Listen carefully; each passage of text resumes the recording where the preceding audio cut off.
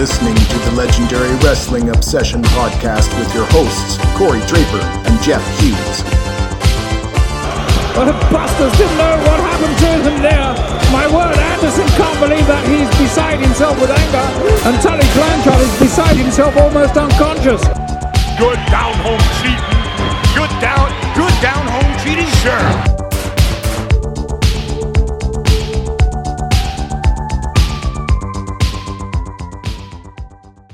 Welcome back to another week of the Legendary Wrestling Obsession podcast. I'm Corey Draper here with Jeff Hughes.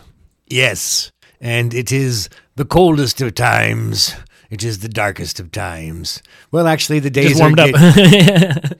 Yeah, well, technically, but it's still mid-January. It is, oh, shut up already.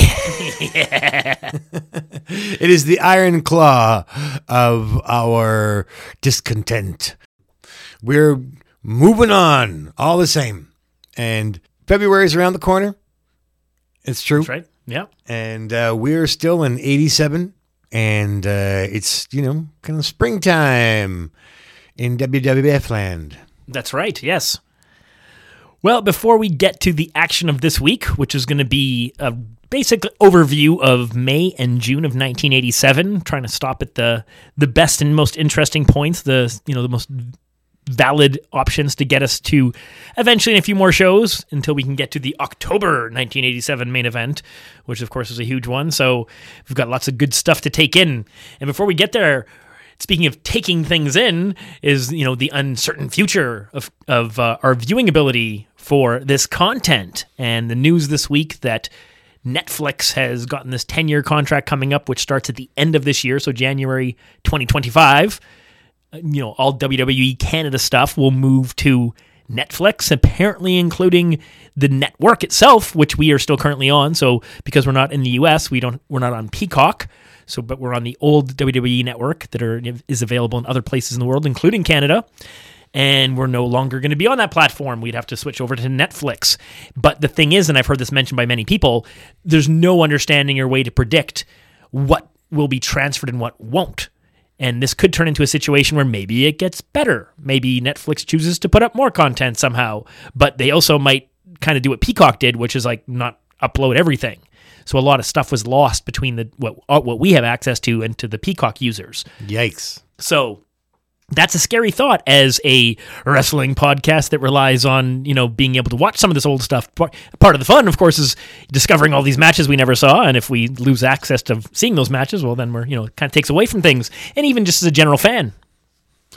That is shaky developments. And I certainly hope things get better, not worse. I feel bad for these Peacock people that can't go back and watch wrestling from the 80s because basically they can see, they definitely see some of it. There's certain things that they know aren't there anymore that used to be there when they were on the network itself. Like those Bash cards we watched, right? Those full length 1986 Great American Bash, those 2 nights.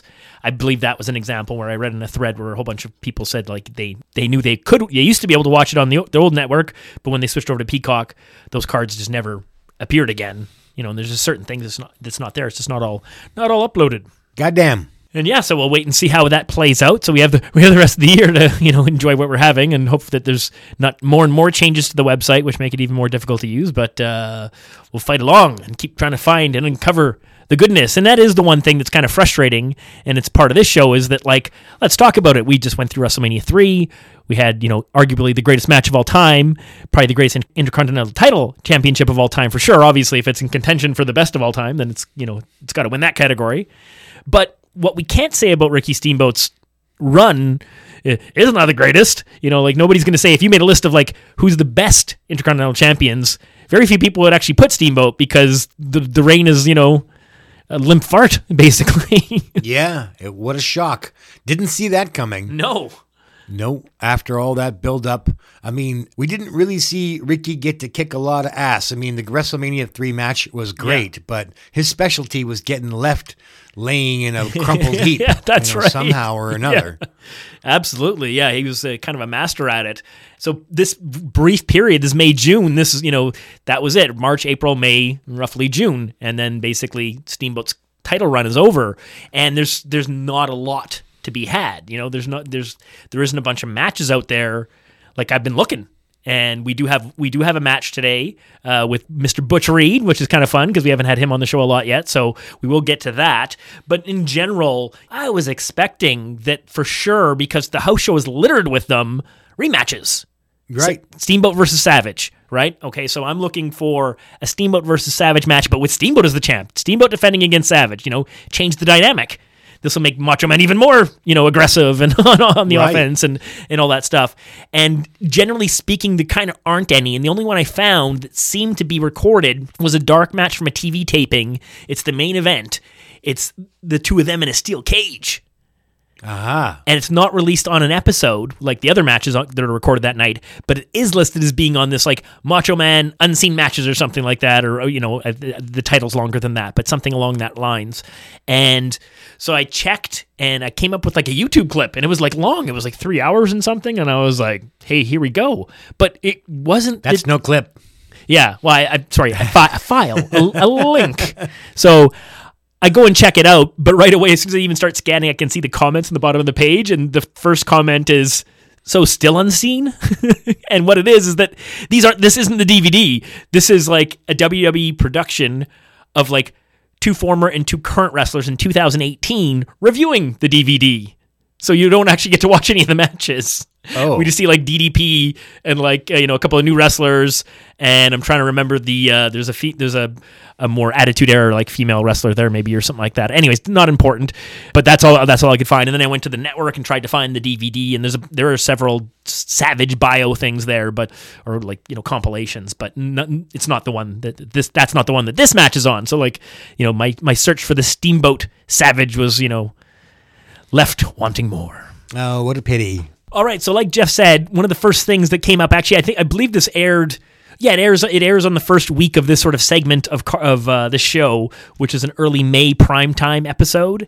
But it was recorded in 1986, and they held on to it for a long time. I remember actually, I just told Jeff today that it's like I pasted that link like one of the first shows we ever did. I remember coming across this match and being like, "Ooh, we want to cover that," but then realizing like, wait a minute, they don't air it for like a year. It's weird. So we're gonna get to a $50,000 tag team battle royal. What a list of participants. Oh my God. In no particular order, I will tell you who's in this Nice tag team battle royal. The British Bulldogs. Thank you. We got the red and blue, by the way. I like it. Dynamite's wearing red and Davey Boy's wearing blue trunks. The Machines. There's a tip. Like, what? Nice, the yeah. Machines? Yeah. Yeah. And somehow Demolition's also in this. No, just kidding. They're not. They're not. But we have it. No phony machines. It's not a Piper machine. It's not Junkyard Dog machine. It's the big machine. Well, you could have had Blackjack and Andre. Yeah, and then still had Demolition. Yeah, right, exactly. Instead, it's Blackjack, Big Machine, and Super Machine, which is the Masked Superstar, or Demolition Axe, Bill Eadie. You've got the Dream Team, Beefcake and Valentine. Nice, yeah. The Hart Foundation. There they are, the champs. Eventually. Sheiky Baby and Volkov. Stud and Bundy. Nice, yeah. The Killer Bees. Okay, taking it. We lose a little steam as we move on here because, I picked out my favorites first. Yeah, of course, yes. So we got SD Jones and Mike Rotundo are a team. Okay, yeah, that's during this. Yeah, that's a weird. The Rougeau brothers are here. Nice, yes, very nice. The Islanders. Very, very good. Chief Jay Strongbow is supervising things from in the ring, not from the locker room today. Yeah. And he's with Steve Gatorwolf. Right, yeah. Yeah, I think he was on... He was on Saturday's main event, yeah. Bundy squashed him. Yeah.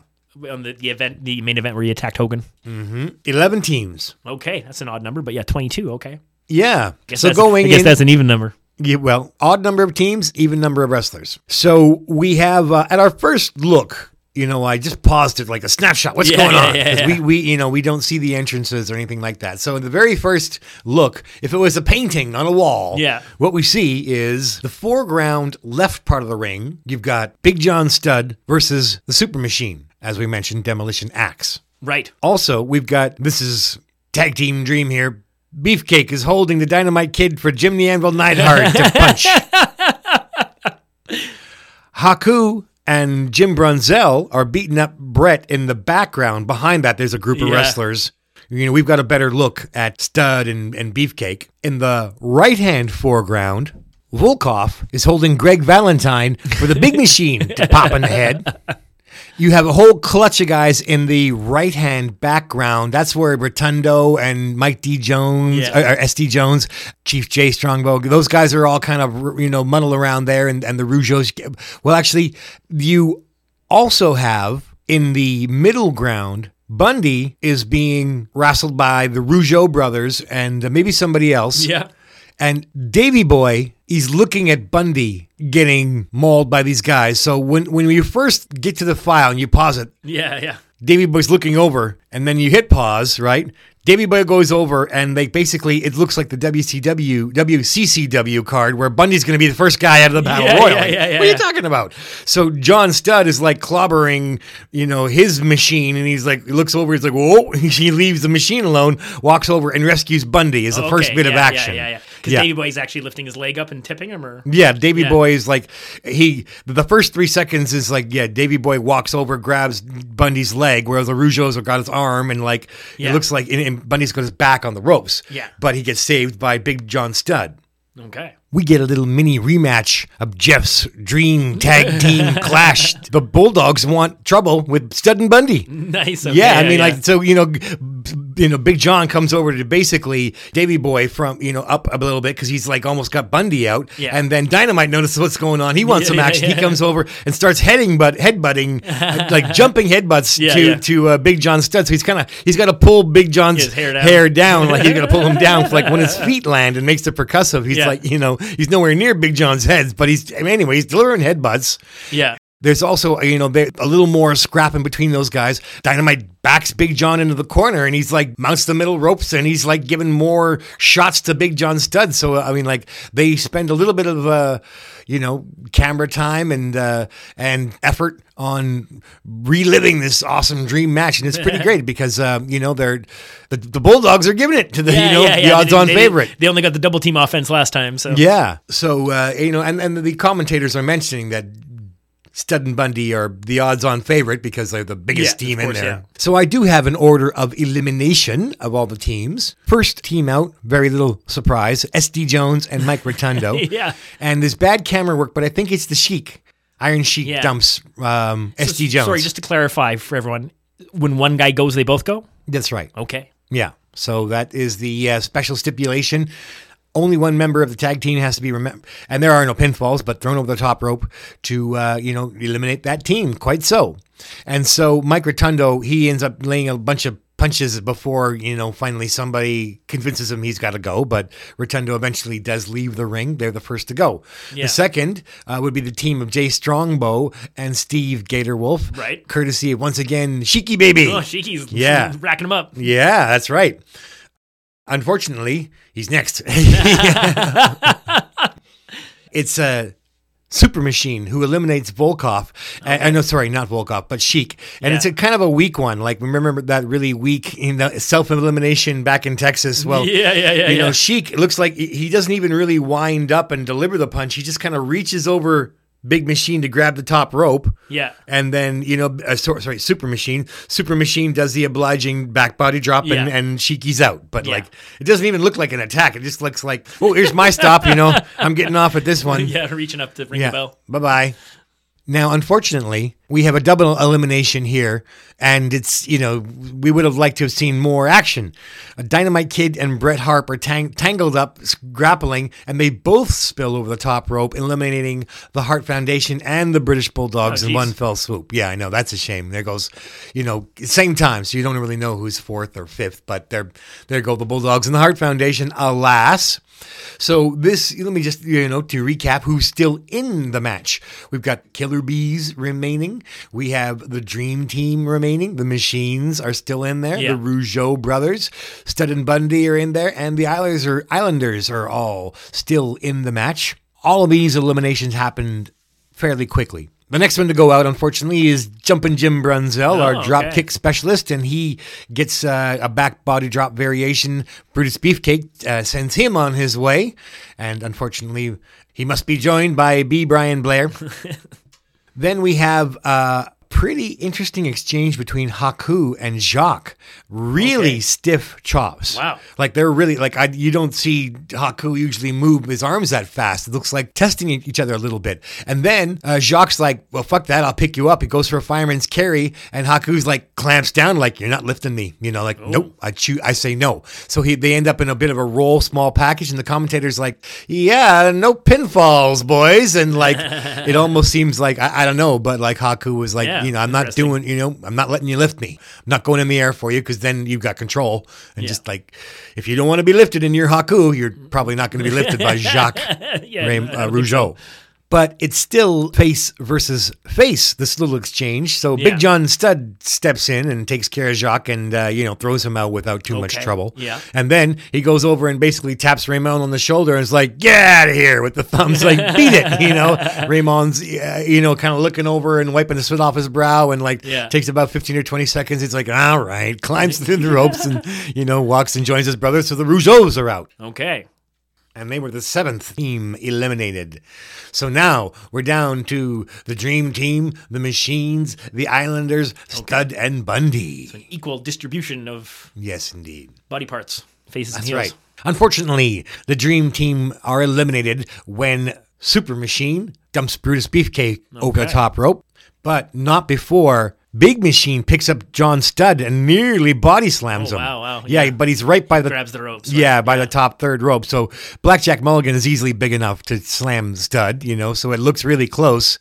And while that's going on, Super Machine gets... they knock Blackjack gets a kind of a clothesline over the top rope himself because once Super Machine, so I was saying how Super Machine dumped Beefcake out. Yeah. And then the Machines get eliminated because Big Machine almost slams Studd, but it doesn't work out. He grabs the rope and then Bundy sees Big Machine close to the ropes, clotheslines him, and that's how Big Machine topples out, and now the Machines are done. Okay. So now the final 4. Crazily, the Islanders, who I kind of ranked like the 9th seed and the first seed. So it's like 1st and 9th remain. Yeah. And then now we get to see Bundy do some of his, good trash talking shtick. He's just like, just jump over the rope, get out of here. Like, just give us the belts, just give them to us. Or, give us, may as well just hand them over. That's right. And you're just thinking, wow, they're goners. So the Islanders are trying to chop and do some stuff. And sure, Haku can stand in there with anybody. Yeah. But before long... Tama gets whipped into the corner. Bundy scuffs those feet, works up a little steam, and squashes him with an avalanche. And Tamu takes it. Yeah. And Haku's, I think, dazed for a second, and you're just like, how easy is it for either Studd or Bundy to pick up this crumpled Tama and just dump him over the top rope? So easy. That's right. But instead, they're like, no, he's no threat. Let's go beat up Haku. Yeah. And so they do the typical kind of like, they're holding Haku's arms behind his back. You hold him, I'll get him. You hold him, and that's right. And so Bundy runs the ropes, bounces off for some extra momentum, and he's going to really clobber Haku, but Haku ducks, and Bundy clotheslines Big John Studd, who topples over the top rope, allowing the Islanders to win the $50,000 Battle Royal. But, Tama is still selling, like, crushed ribs, so he's like, oh, yeah, we won. Oh, God, get me to the hospital. And the money. Yeah. So, there was a guy I read online who didn't like this match, but, that opening look is just, it's like looking at the Last Supper. It's like, oh, everybody's here. That's right. Yeah, it's fun. It's a lot of fun. And especially to back up and go back and revisit the 86 tag team scene. There's different teams. Like there's teams we don't have there, but there's also teams that are no longer teams. So it's fun. Yeah, it's neat. It does make you wonder why they held on to it. Like why didn't they just put it on another show like in the previous 5 months or 6 months or whatever? Yeah, I had to look online because I'm like, Super Machines, the same TV show, Demolition wrestles the Young Stallions, I think. What is going on? It's like, is he getting 2 paychecks, I hope, Bill Eadie? That's good. And the main event, Hulk Hogan versus the Masked Superstar. Like, boy, give the guy a break. That's right. Yeah, exactly. Imagine, because Hogan's first title defense. Yeah, of course. Yeah. Was against the Masked Superstar. So that's just imagine Bill Eadie triple carding. Where basically all 3 versions of his shtick. That's right. In one TV show. Okay, so we're gonna roll through things. Sort of try to be chronological. Might get a little bit scattered, but try to bring things together. I think one of the neat things that's coming up, from what I can see from the cards that are coming up in the matches that are on or segments that are on, is that we're going to introduce a bunch of characters. So this is a neat time in the WWF because it's sort of like there was that expansion gathering in 83, 84, 85 where like McMahon, swept the territories and brought in all these great people that set up WrestleMania and the rock and wrestling era. And then this 87 seems like the next wave where there's like, we went back out and we we rescanned the surface and we drag in all these neat people and we'll bring them up as we go. But one of the things is a house show, and it's May 9th at the Sam Houston Arena, I believe. And look at that. Sam Houston, the wrestler we talked about from NWA, he debuts and he pins the big man, Sika. Wow. Yeah, in St. Louis. They're in a match. Sorry, I said they were in Sam Houston. They're not. He's going to be in a Sam Houston Coliseum match coming up pretty soon. But yeah, in St. Louis, pin Sika. So you just imagine that, I don't want to call him scrawny, but that lean, tall, slender. That's hard to imagine. And then the big giant Sika. Yeah, I wonder what he used. Some kind of roll up. Yeah, something. Probably. Yeah, Sika must have probably like crushed himself or something. Yeah, and then Sika after the match is like, what happened? What? I lost? So we're going to touch on a few shows here. So the May 11th primetime that we get to see. Now, last episode I was talking about, in an earlier episode, they'd had a Brett versus Dynamite match, and I couldn't find the match. It was pretty disappointing. Didn't get to see the match. So here we go. It's Davey versus Brett. And so I've never seen this match before, and it's this prime era. It's right around this WrestleMania 3 feud. It's really great. Both teams look really great. Dynamite looks great. He's in the corner, so it's pretty neat. They introduce Jimmy Hart and Jim Neidhart, and like they give full introductions, and then say like, representing Bret the Hitman Hart, and he gets his interview. And then of course we get the Bulldogs music. They come out with Matilda. They've got the red tights with the Union Jack on the back, and yeah, so each guy has someone in the corner. It's like sometimes it'll do this where it's like there'll be a tag match, and then like the bad guys will come out with the manager and the tag team partner, and he'll come out by himself. It's like, what are you doing? Yep. But there's no Danny Davis, which is a big note at the beginning. So we got Jesse and McMahon on the call. It's pretty great. McMahon, of course, is calling for like, when is it going to be? When is there going to be the rematch where the Bulldogs will finally get their titles back? And again, just believing those lying words, but didn't happen. But so anyways, I'm not going to cover this match really that deeply because we've covered a lot of Hart Foundation Bulldog matches, but it's a good match. There's a great spot at the very beginning. It's pretty much the first move of the whole match, and it's just a simple shoulder tackle. And Bret Hart finds this different way of like basically being knocked and flying through the air, I think through the second and the bottom rope to the outside, and then landing and skidding on the mat. And it just looks really devastating. Like, it's just such a, great sell. I remember you mentioned, it was like the Killer Bees versus Sika and Kamala, and like Jim Brunzell taking one shoulder tackle and selling it forever. And this is sort of Bret Hart. Like, this looked way more crazy than the one you're talking about, which is sort of more of a simple knockdown in the ring, right? This is like Bret Hart doing like a stuntman's work of diving himself out of the ring and all this stuff. So it's pretty good. So they go back and forth. They do a lot of their normal spots. We get to see, the hair whip. We get to see Bret Hart using like the knee in the stomach off the ropes, the leg drop, just a bunch of different stuff. So we'll just skip to the end of the match. It's pretty good. Oh, actually, one really good spot in the card is we saw the crucifix on Saturday's Main Event where Davey Boy, ducks the clothesline and then gets up and quickly rolls him into in sort of it's a half slam, half pin, like kind of maneuver. It looks pretty cool. Well, in this case, Bret Hart gets this like reversal that the crowd is not expecting, and it's basically like the Sika Samoan drop. He catches, Davey Boy goes up for the crucifix pin, but Bret Hart's able to like leave his feet at such an angle that he slams Davey Boy underneath himself, and it's basically, Davey Boy takes the damage, and there's no pinfall attempt, and the crowd really like reacts to that. They're like, oh, like they thought they were seeing a pinfall coming up, and meanwhile Davey Boy's getting crushed. So the ending's kind of neat. I kind of forget exactly how we get to this spot, but things are picking up. Davey Boy's made basically his second comeback. It looks like he's got a big advantage on Bret Hart, and there's a little bit of a distraction where Jim Neidhart starts sneaking up onto the apron. So he's got his hand on the middle rope, and he's got like a knee up on the apron, and he's starting to pull himself up. And I believe that distracts Davey Boy. And you see Dynamite, he's on the other side of the ring, and he comes over really quickly, and he just beats Jim Neidhart's ass for about a minute. Like, you just watch him on the outside, it's just Dynamite, forearms, punches, and headbutts, and Jim Neidhart just like, wobbly, like punching right bag on. the whole time. It's really cool. Yeah, I love it. And so Bret Hart does get an advantage out of this, but very quickly what happens is he does a whip to Davey Boy, and he tries to catch him in the cradle side, backbreaker, the one that Bret Hart does, where he goes down to one knee and crushes the guy over his knee.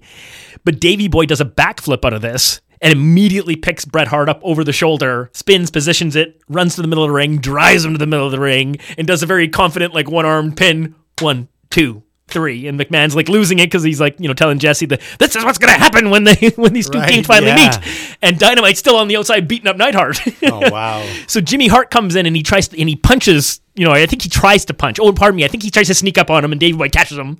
So Davey Boy's stalking him into the corner. And now here's where Danny Davis comes out. So Danny Davis does this punch to the back of Davey Boy, which knocks him down, but he does recover pretty quickly. But they do it really well. Bret Hart hasn't gotten up from the slam, but he's able to tackle Davey Boy's legs from the ground. And that allows Danny Davis to, again, go back on the offense. And they actually put the boots on him for a while. And Dynamite tries to come in the ring to save Davey Boy. And Neidhart's able to, bear hug him for a little bit. But he doesn't actually do any damage to Dynamite. So Dynamite just elbows out of it and, gives him a shot and knocks him off. But then all of a sudden it's kind of like the Can-Am Connection thing from last week. It's like he's all of a sudden really hurt, even though he's never taken a punch. It's like, and he can't get it. And then, Neidhart distracts him again. And then this time Dynamite rams Neidhart's head into the railing to get rid of him. Comes in the ring, chases off the heels. So the heels get their little, they get their beat down at the end. But, I mean, Davey Boy using the power slam to get the pin was clean. really great. Yeah, Wow. clean. Yeah, super clean. Nice. Yeah, it's a lot of fun with that. That's one of the first matches on that card. It's pretty good.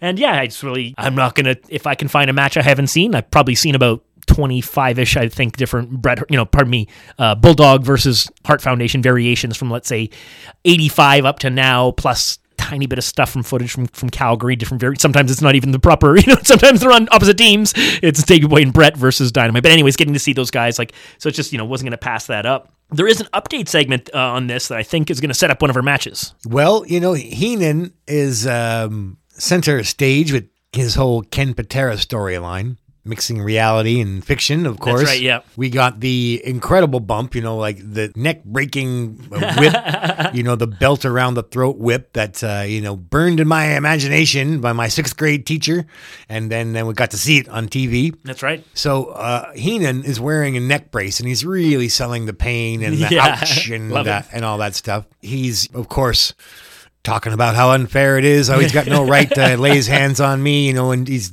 making cracks like you should be, printing license plates and, go back to your shtick. And all that stuff. He basically says that, I've got the world's strongest man. That's the idea, right? Right. Because I'm not sure who mentions it, but we actually hear about Patera's, it could be during the match at some point.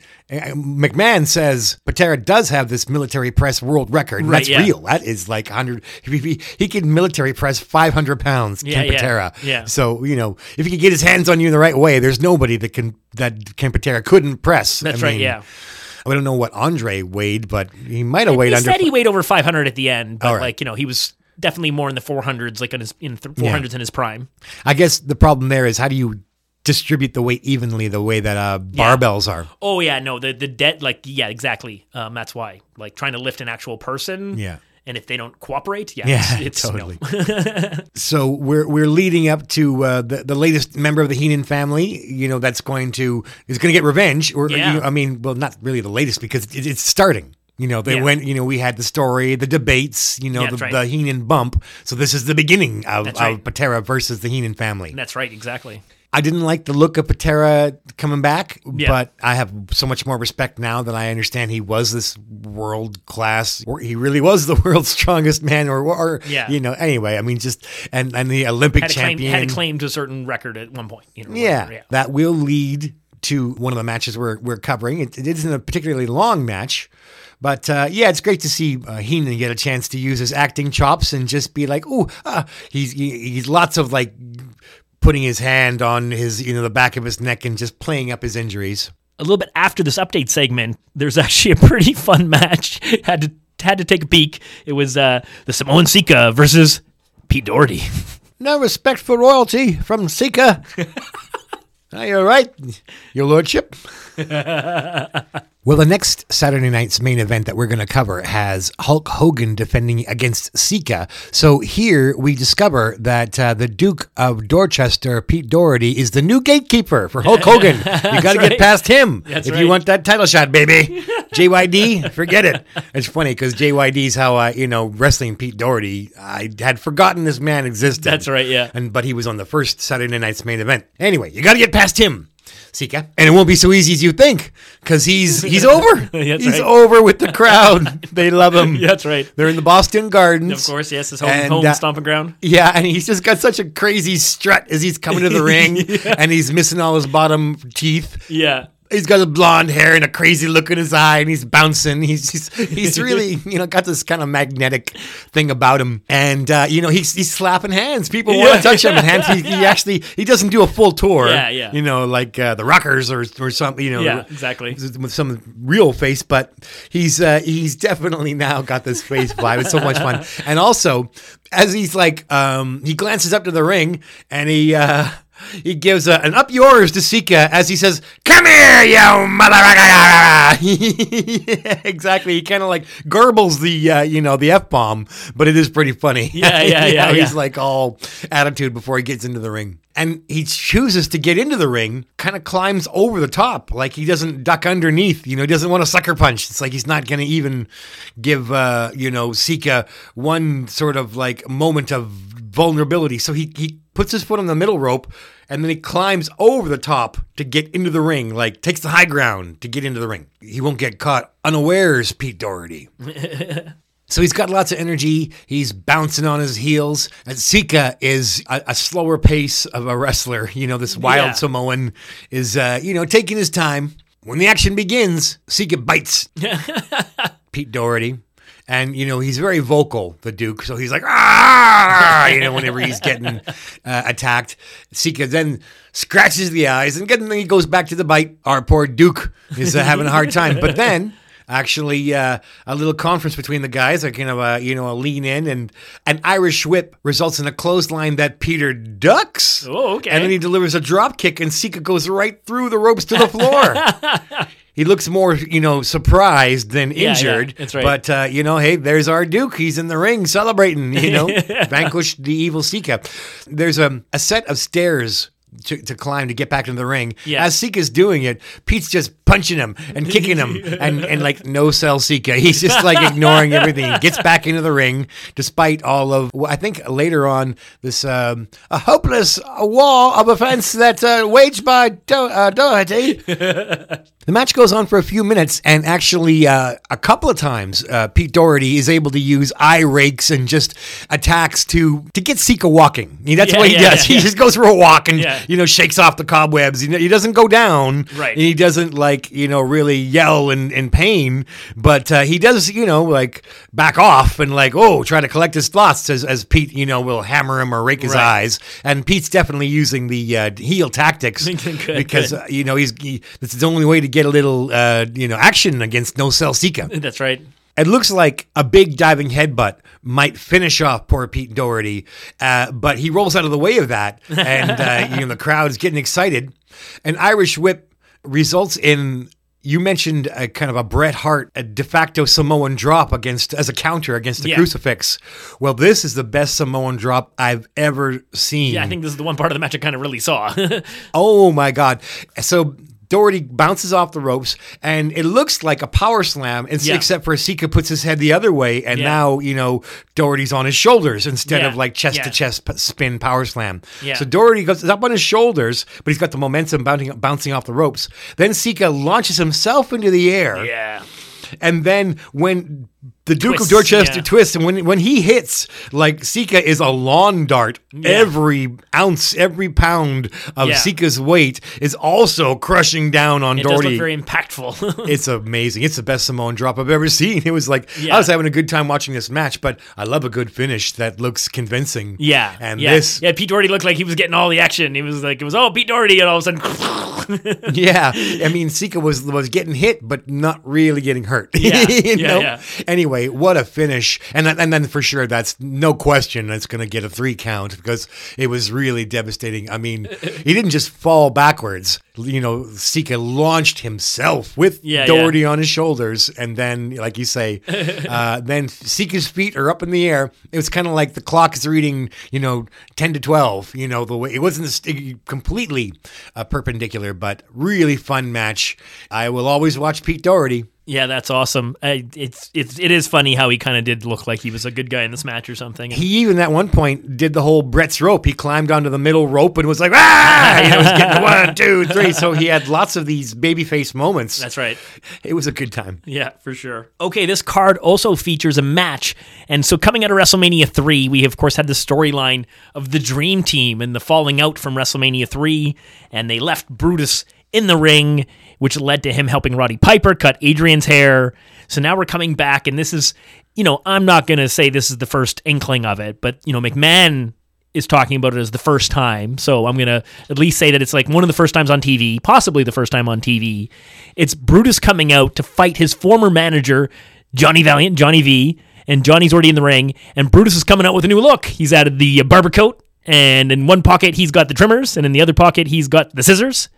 And, he's a full-fledged good guy, and he's coming out to the ring, and we got McMahon and Jesse, and then, again talking, and he's actually announced as Brutus the Barber Beefcake. Like, it was that quick, within a week or two, within a few weeks of WrestleMania 3, the TV had caught up or whatever, they got to that point where they're already kind of, established this new gimmick. So it's pretty funny. Here comes the push for Hogan's buddies. Oh, yeah, and then Beefcake, Hogan's best buddy, really. He was a pretty big star, you have to say. Like, in the 80s, people love to make fun of him now and stuff like that, but I think he was positioned very highly. As a kid, he felt very sort of top of the card-ish, even though it didn't quite obviously work out for him to get a big belt past the tag belts, in the first place, and his whole push for the IC belt got derailed a couple times. But yeah, he was, he was a big star, I would say, and the crowd definitely loved him, as goofy as he may be, So we get this Johnny Valiant inset promo, and he's all cocky, so he gave the Dream Team the night off. So he's coming out to the ring alone, which probably isn't the best idea for him. Oops. But he does identify the fact that he did, know that Brutus was the weak link. And that's why they got rid of him, and they got him out of the team, and that's what cost them the match at WrestleMania 3, the Rougeaus. Yeah, it's he's a little too confident. I like it. Jesse wants Vince and Bruno in that barber chair. Like, he wants Brutus to give his two his two partners the haircut. No bald jokes? No, he did. No, not at all. No, but it was because it was Jesse digging in, right? So I think McMahon said, "What do you think about the barber or something like that?" And Jesse said, "I'd like to see him cut your hair." Right. So Johnny is able to get the jump because Beefcake's a little too into the crowd and into his gimmick and stuff like that. So he's hanging his coat over the railing, and not the railing, the post and all that stuff. And Johnny gets in a successful attack from behind and punches and kicks and stuff like that. And McMahon actually does it. He does note Johnny V's past glory as a tag team champion. He doesn't give the specific details, but he throws that out there, which is nice because it's not just this completely helpless manager. Yep. Against this giant Brutus Beefcake, because he is a huge man. He's very big. I remember when we went to go see them live, I was like, whoa, he's bigger than I thought. Yeah. And when I got my comedy exchange at the Honky Tonk Man. Right. Yeah, that's Beefcake was like, the quiet guy on the other side. We didn't even come out for the first, Honky had the ring for about 10 or 12 minutes by himself before they even brought Beefcake out. That's true. That's right. Yeah. Working the crowd. That's right. WWF should have worked this. They should have given Honky the mic a little bit longer because, that night we found out he was a lot funnier than we knew. So, of course, Beefcake does finally come back from all this stuff. I think it's a reversal into a corner whip.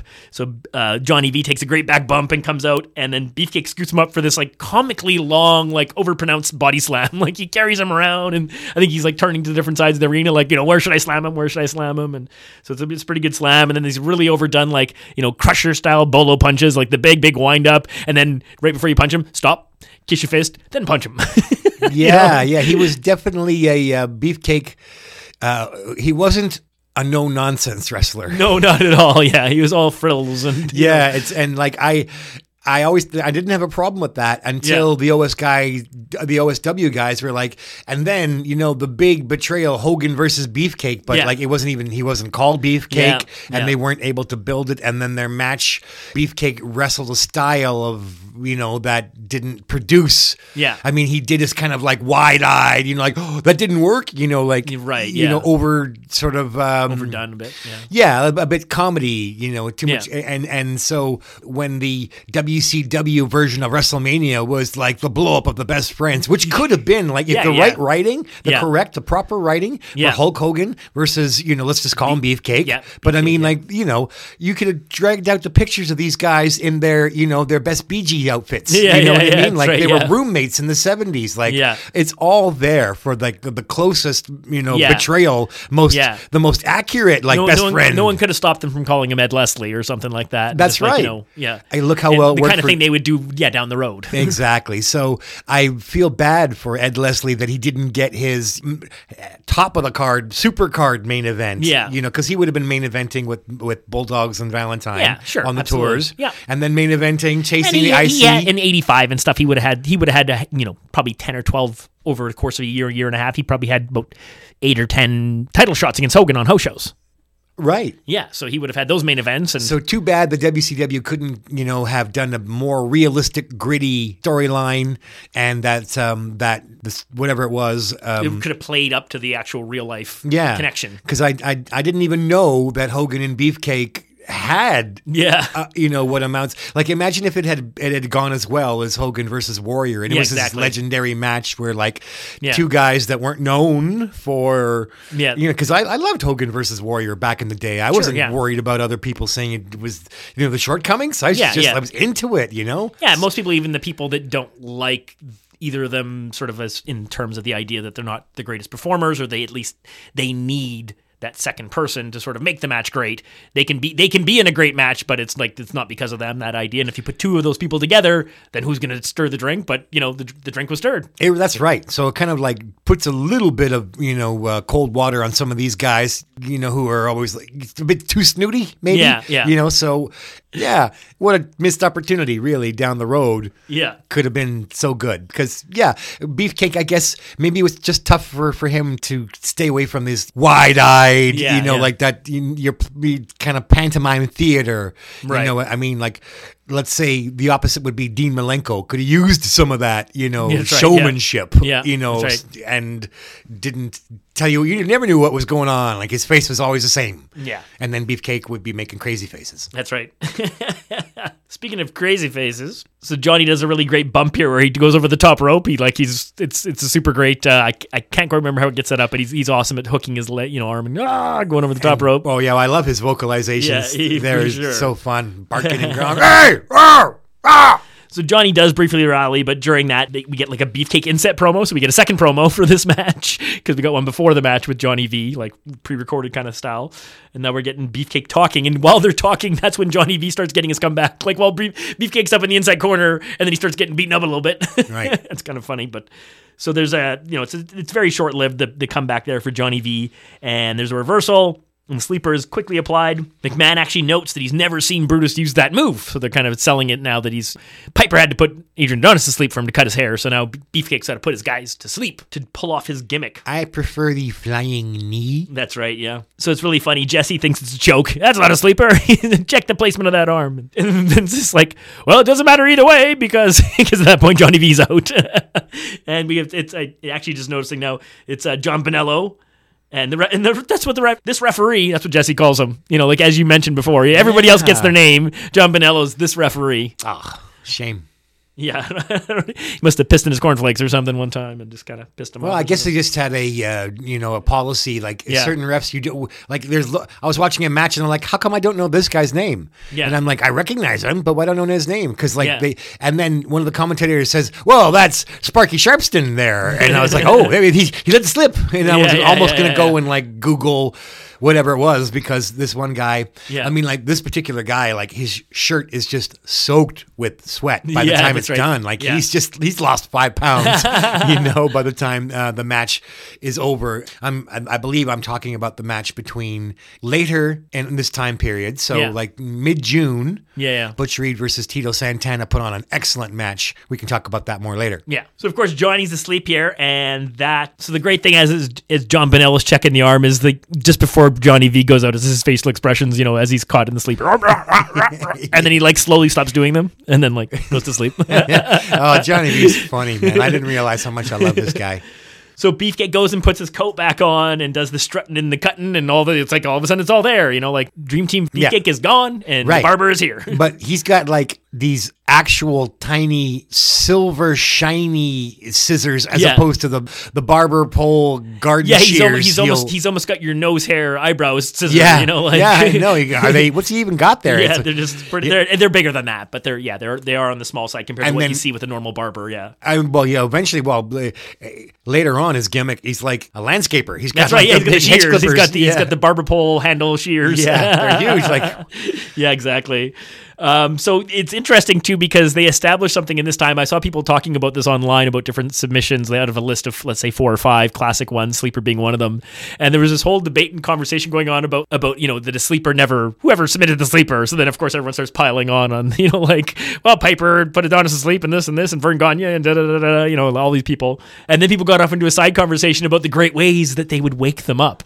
And so Beefcake's got this deal. Like, he does the same thing. Like, right. the ref's always like, hey, you come back and wake him up. Like, he's not going to just get him on his own.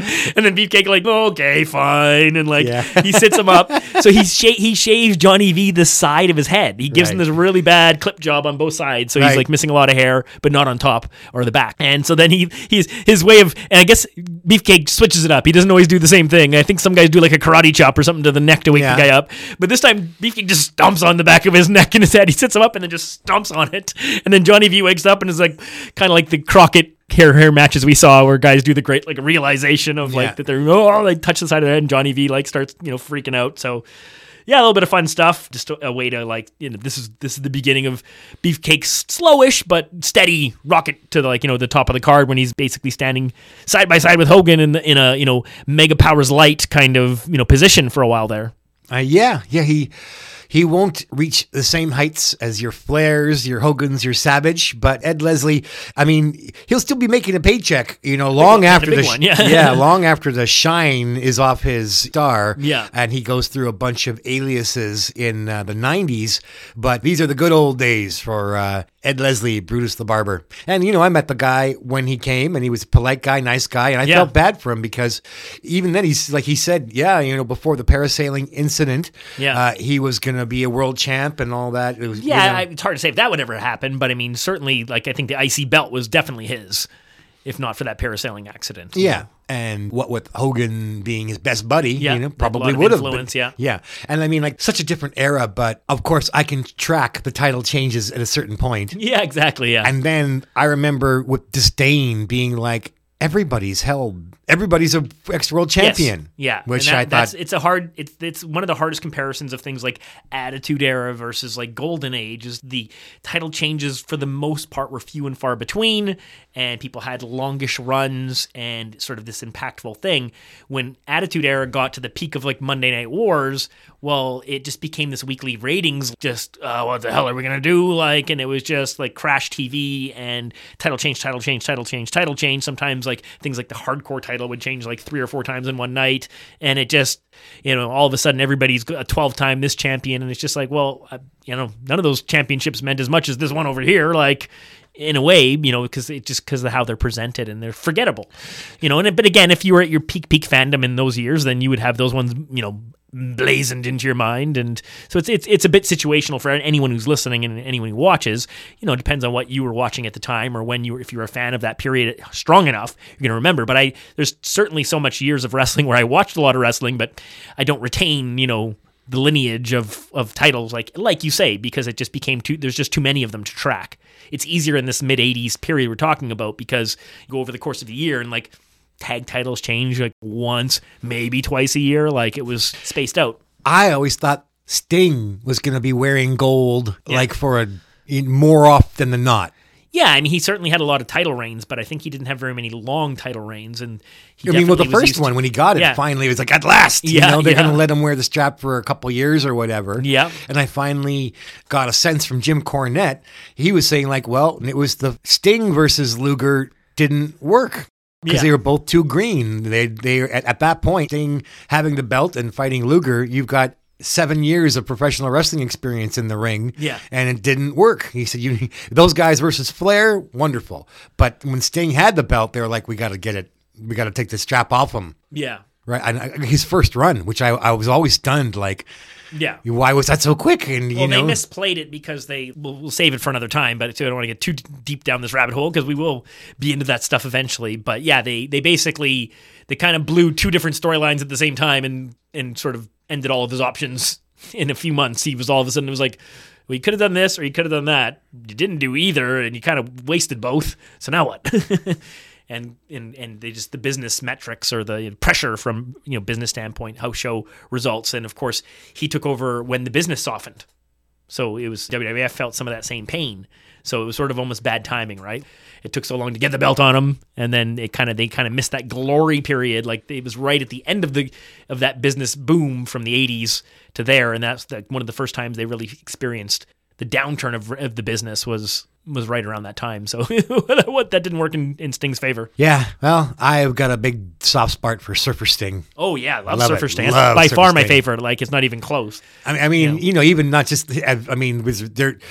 I mean to say, like, as compared to Crow Sting, Yep. I meant just like Surfer Sting was like so exciting, Yeah, absolutely. Yeah. And like we were still in our, we were still impressionable. And when I got to look at Surfer Sting in 87 or 88, I was like, here it is. UWF. I remember him and Eddie Gilbert and Rick Steiner, like in UWF. When I first came across UWF, that was like one of the factions was those three. Missy Hyatt with them, and it was just, he just looked great. Yeah. There is like a case where Flair made Sting look like, I mean, it was so exciting. And I happened to have my machine, so I was able to record one of these half-hour television matches, and I just watched it over and over again, and was like really a big Sting fan immediately.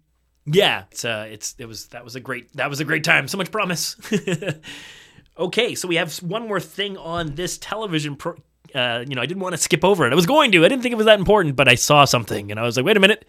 This promo is iconic, like if no other reason than one visual. But I'll let Jeff explain an interview with Mr. Randy Savage and Mean Gene Okerlund. Well, this particular interview, it seems to be the one that people refer to. I mean, Savage is known for his crazy voice and, being entertaining on the mic. And everybody knows that Savage could talk, and he developed something so unique and distinct that it was a big part of his appeal, was his ability to be interviewed. And now so this one, he comes out and he's got the classic purple Macho Man shirt. I have, I found a place that was selling them, and I bought 4 copies.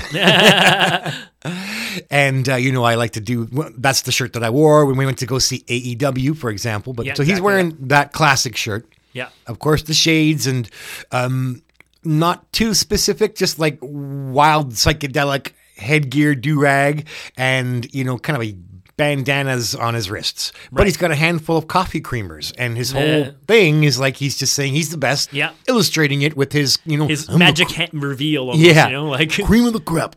Yeah, and all of a sudden shows this thing he's hiding, like a diamond, all of a sudden, but it's a creamer.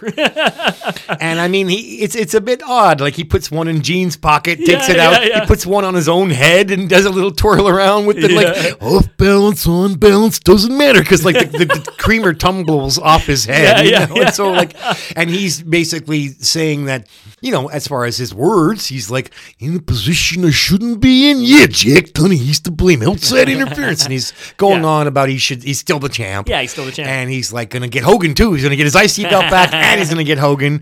This past Christmas, my brother bought me a t-shirt that happens to be, on the t-shirt is a picture of Savage, holding the creamer. And it says, oh yeah, cream of the crop. And so this would be the one that, and there's no Elizabeth there. That's right. Yeah. And he's not distinctly heel. Right. Yeah, he's more braggy, but he'll say that shit even if he's a face. Because these could be things he would say as the face. I'm the best, right? Yeah, that's right. Yeah. So he's not talking about crushing somebody's larynx with a ring bell. Yeah. So this is telling Elizabeth to shut up, or that's right. So we're in this teasing phase. You don't know how to. What do you? I mean, because we know to boo Savage when he pulls Elizabeth in front of the charging rhino. That's right. It's instinct, and we're supposed to. So this one's gray zone purple zone, and because it goes with either him and like there's no Sherry, no Liz, nobody else, just him. And it's funny because in a weird way, this is sort of like Macho Man's Hard Times promo, but people don't really know the promo. They just know the creamer joke. You know, Yeah. That's it. Most people wouldn't be able to tell you one more thing that happened in this. Yet, if you ask them to like name a Macho Man promo or something, and I think it would come up in a survey list. It would come up pretty high. Yeah, I mean, of course, if you do listen carefully, he explains that it's you'll figure it out right away that this is like he's just lost his belt, but he's definitely positive, and he's gonna get it all back. Now I see, I suppose, the appeal of it because it's kind of a universal Macho Man promo. Yeah, he's got the classic shirt on. Right. He's with Mean Gene. He's with Mean Gene, and everything is ahead. His world title in the WWF. Never mind everything all else. The things that he'll exactly in other promotions.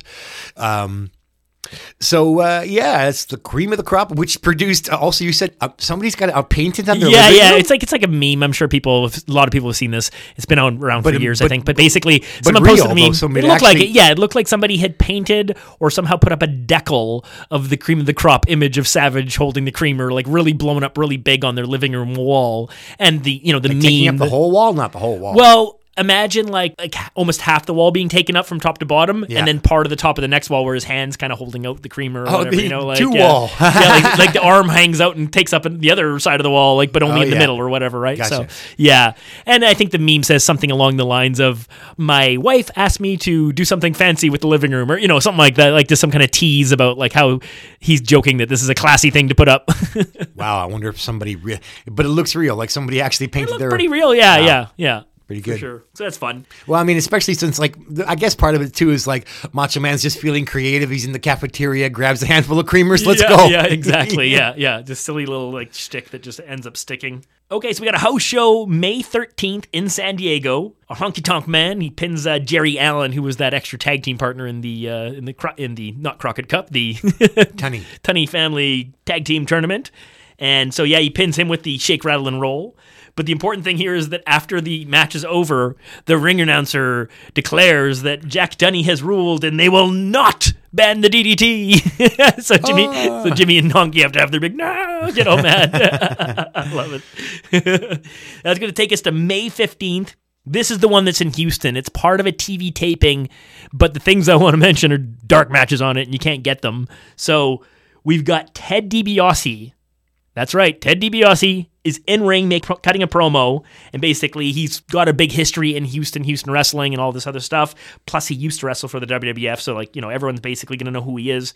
He's announcing his return. He's essentially playing the good guy character that he'd kind of left UWF with at this time, so he's not the $1 Million Man. He's not a heel. He's basically a baby face. And they note that the officials have to come out and separate them because what happens is while he's cutting his promo, the One Man Gang, another new entry into our legacy of wrestling here, he comes down for his match, not against DiBiase, against somebody else, but they end up getting into almost getting into it, and they have to be separated by officials because they're going to have this big blow up. So that's pretty crazy to think that if you were there or in some of these early days, you're going to see a very different Ted DiBiase. And I don't remember any video clips. I didn't see any of this. Yeah. So it's all me learning something new for the first time. And this is also the night they record shows where I mentioned about that Macho Steamboat IC belt title defense that's on this DVD release of Unseen Matches that I couldn't find. Boo. The only other thought that I had there is that they had offered the $1 Million Man shtick to Nick Bockwinkel. Right, yeah, that's right, yeah. But he went and worked behind the scenes instead. Yeah, the wrestler from Texas, so Gino Hernandez, Bruce Pritchard will swear up and down that they also had eyes of giving him that role, but he unfortunately the guy actually passed away, so he wasn't. And I can't remember the timeline if that's before or after this whole thing happens. But he was another guy that at least was in the conversation because he basically was playing that shtick. He already was doing it on his own, driving the fast cars and sunglasses and trying to pretend he was some kind of rich big shot. So he would have been perfect for it. But yeah, DiBiase definitely was a super great performer, super talented, and pulled it off. We have a few things on the May 18th primetime edition to get through. First, real quick, is a repeat match, and it's really just it's almost like move for move the same match. The beginning's different, but the ending's very similar. And it's Johnny V and Brutus the Barber Beefcake doing it again, but this time in more of a house show setting instead of on syndicated TV like Superstars. This one's coming, I believe it's in Boston. The match just soaked in blood. I don't know if you covered any of the matches that were in from that card, but It's a disgusting looking match. Yeah, that Sika versus Pete Doherty. There we go. Yeah, exactly. I think that was that one. So they're in Boston, you just said. Yeah. Basically, real quick, you can see Johnny V's hair's already butchered. His top's looking good, but the sides have already been abused by Brutus, and more to come. So basically, he goes for like the sneak attack. That's Johnny V. Doesn't work. He gets a little bit of offense in, some funny stuff, some growls, but the same idea. It's a reverse into a whip into a corner, into the sleeper, into Nighty Night, into the scissors and the coat. Yeah. And now the top of the hair is getting chopped, but the ref actually takes away Brutus's scissors right away. Last time he had the clippers and he did the sides. This time he only gets to take a little bit off the top before the ref is able to save Johnny V. And then again, we go through. This time, Brutus uses the slap to the back of the neck to wake up his victim. And his former manager. And Johnny V does the great Popeye, like one eye closed. What's going on? Trying to come out of the stupor. Johnny V's pretty funny. So Bobby, during this match, during the sleeper, he starts talking about the sleeper. And I'm thinking of his Minnesota days and that he has to be talking about Vern Gagne, the master of the sleeper, but he ends up actually throwing it out to Paul Bosch, which is the Houston promoter, because he's the sleeper as well. So it was almost like this little bait and switch. It was like the way he talked about it, a man I used to work for, he set it up, everything, right? And I was like, and I'm sure he probably did work for Paul Bosch too, because Heenan kind of went everywhere. But I don't know this Paul Bosch. Yeah, he's that's where Bruce Pritchard, that was his boss, the Houston office. So not World Class Championship Wrestling in Texas, but Houston had their own. Right, you did mention that. Yeah, so this Paul Bosch guy was a promoter. I believe he might have wrestled back in the day. He would do the commentary for their TV broadcast. Remind me who their famous person was. Ooh, we'd have to go look it up. I think basically, to put it this way, there was a ton of wrestlers that you and I know that went through that territory. I'm not really sure who stayed there long enough to make it, their territory. That I'm a little unsure of. Texas is a big place, room enough for two promotions. That's right, yeah. Okay, so on the same episode of Primetime, we're starting to see things come to a head a little bit. We've been building this Heenan versus Patera and the Heenan family, this feud, and we're finally going to see a match, I think. A very interesting piece of lore about this match. Apparently, they did it twice. Oh, okay. Yeah, someone on the internet says that they recorded it the previous night at a different show. Like, if this is Challenge, then they were doing Superstars or whatever. I don't keep all that stuff straight. It was so bad that McMahon said, you're doing the same one tomorrow. We're going to use, this on TV instead of your last night's disaster. First attempt. Yeah, so I've heard about that in the same night between Savage and Bad News Brown, where he's like, get out there and wrestle again. Oh, God, how humiliating. But if it's true. Anyway, so this match is actually fun. It's in so many cases here, I've now come to see the brilliance of all these guys that I didn't really appreciate how I thought Hercules was 220 and 6'3". And what is he, 6'5" and 260? 275. Usually announced as, yeah. It was that, I'm telling you, Gary Hart ruined wrestling. Okay, he didn't ruin wrestling. I just didn't realize how big Hercules was. Because then he was wrestling Hogan and all these people, and I couldn't really judge him as the big guy. Slick had his contract for a while, so there's another tall guy. So I didn't understand. He's really awesome in this match. So aggressive. Yeah, you mentioned earlier that he wrestles really fast. His offense is really fast. It's really, yeah. So he's in the ring waiting with the King, Harley Race. Yeah, I think I read something about that. So it's interesting. So they brought out backup. Yep. Jesse argues, I think, that it's perfectly reasonable because Patera had been beating up Heenan so bad. Is Heenan there as well? I can't remember, but, it's either a promo or something. There's lots of, ooh, my neck, ouch, my neck. Yeah. So I will have to, I don't think that Heenan's there because you've got, the focus, you got the two heels in the ring. Yeah. And I don't recall Heenan. But Jesse is pointing out, that the Harley Race is there in case Heenan needs protection. So you would think that if he's not there now, Heenan will show up. Ken Patera is wearing one of his old school wrestling outfits on his way to the ring, which is Like there's a lot of flair, like these sleeves. You remember Viserys? You know all the sleeves, the Master of Whispers in Game of Thrones. Okay, yeah. The monk, the chubby, Sure. the eunuch, and how like he had all the pockets in his sleeves, especially in the books. Right. He could pull out a bit of poison or a sleeping drought or draft or whatever. Or his weapons was the fact that he had so much stuff concealed, right? Like you never know what he could produce a scroll and pen and here send this message off to, You're right. wherever the hell. So Ken Patera's got these 4-foot sleeves, bell-bottom sleeves, and his arms, and it's black and silver and sequined, and I think I recognize it from blonde Ken Patera days. Yeah. Anyway, so he's smart enough to take this gear off outside of the ring. Okay, yeah. But when he does get into the ring, all he's got to do is turn his head, and Hercules launches into this raging bull assault. He just gets right in there and like starts beating up Patera. The Harley race just leaves the ring. He's not required. Not even a distraction needed. Not really.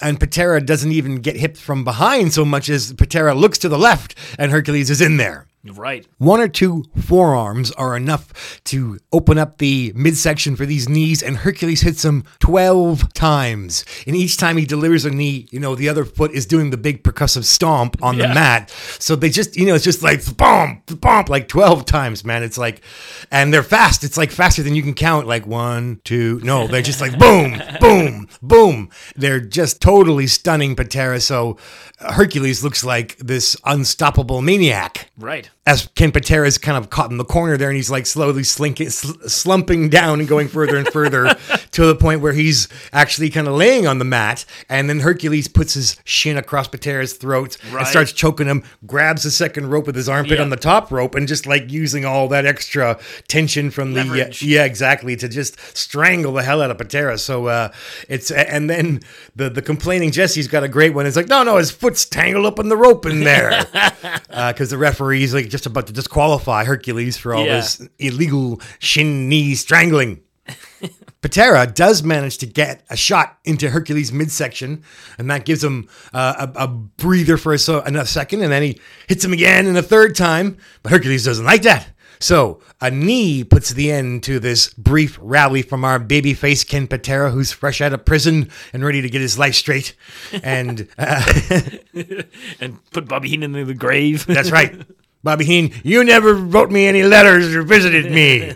My birthday, you promised. It is a knee to the gut that Hercules uses to cut off Ken Patera's very brief assault. But after a few punches Ken Patera receives from Hercules, Ken Patera shows that he, too, can be a kicking, punching, hitting, stomping strike machine, and he takes over for a bit. This world's strongest man, throwing punches back, fighting fire with fire. So, of course, Hercules has got to rake the eyes now to cut off this babyface rally. Now Hercules starts to target the lower back.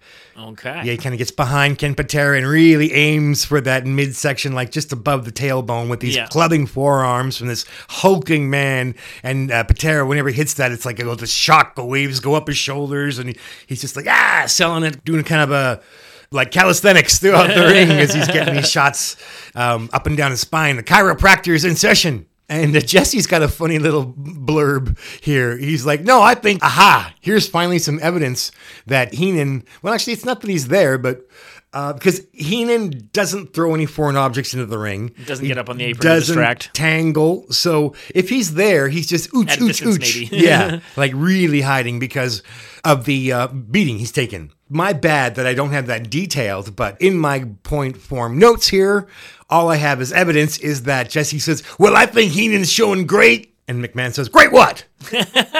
Greatness by just, being who he is and doing what he's doing. And it's a rare moment of loss for words from our slick tongue Jesse the Body Ventura. Meanwhile, back in the ring, Hercules appears to be setting up, a backbreaker would be the setup for a bear hug. He wraps those massive forearms around the injured, not injured, but worked over. Tender. The tender, thank you. The tender lower back, and the bear hug's in place. And Hercules is writhing in pain. Sorry, it is Ken Patera writhing in pain at the this demi-human This legendary Greek god, Hercules, but the world's strongest man, managed to take his arms and get them in between the gaps, and he squeaks through, and it's almost like he's reaching deep into his own pockets. He's like, now we're Cassidy. Oh, yeah. Cassidy in his pockets. Yeah, I found that really fun. So he pulls an Orange Cassidy, and he puts his hands in his pockets to get into, where there's a gap. Yes. And then he overpowers Hercules. Nice. And breaks the bear hug. And Hercules is completely stunned to be overpowered. So Hercules punches Ken Patera a couple of times, and then he Irish whips the Olympian, but Ken Patera has the presence of mind to reverse the Irish whip and flattens Hercules with a clothesline that could set world records and win a gold medal. Now, I see very unique Ken Patera body slams. I don't even really remember these. He picks up Hercules, and instead of like slamming him down, like Hercules did the most amazing body slams on Ricky. But these ones are not like, I'm going to put you through the mat. Ken Patera's like, I'm going to shot put you. He puts him up and he shot puts Hercules. These body slams, Yeah. Like, it's almost like next time he's going to do a discus with send Hercules out the ring. Anyway, they're really cool because when he's in the position, kind of launching. He stays where he is, and Hercules goes flying. Twice he does that. Really great. And then Ken Patera puts on a bear hug. Okay. And Hercules can't believe this. Hercules sells really well when he looks so in pain. When he's in pain, his facial expressions are great. They're fantastic. So this was a really fun, short match, super aggressive. I can't see what was so bad the night before because I had a great time. Maybe they just fell over on a spot or something. I guess so. Anyway, we can't have Hercules submit, so the King Harley Race goes in there and delivers a real nice flying knee into Ken Patera's back. Got a good flying knee. The kind that you have to sell. You don't spin the person around, Mr. Wonderful. You got to run and give him a flying knee from behind. Anyway, so the King breaks the submission. Of course, it's going to be a disqualification, and they start to lay the beats into Ken Patera, the Heenan family. Now, I wish I could say that Bobby Heenan got in there and started going to work, but what does happen... Right. Wish they brought out Bundy and Orndorff. Oh, yeah, that'd be nice. Instead, Billy Jerk from Portland, Oregon, rushes the ring and scares away the heels. Yeah. And then Ken Patera shows he's fine. He hasn't bladed, and he hasn't even... he took a lot of damage, but he's this anvil... to borrow a nickname, and he still looks fine. That's right. Yeah. He's just been. He could be pounded on. He's made of hard stuff. That's right. So good times, fun match. Heenan was definitely a non-factor. I think he let the wrestlers do the stuff, and it makes sense. But I think he did show greatness. Greatness by being around, by being Heenan, with the fortitude, taking a beating, and continuing to show up. Okay, the main event of this particular prime time. Well, let's talk about the idea of Ricky Steamboat's title reign.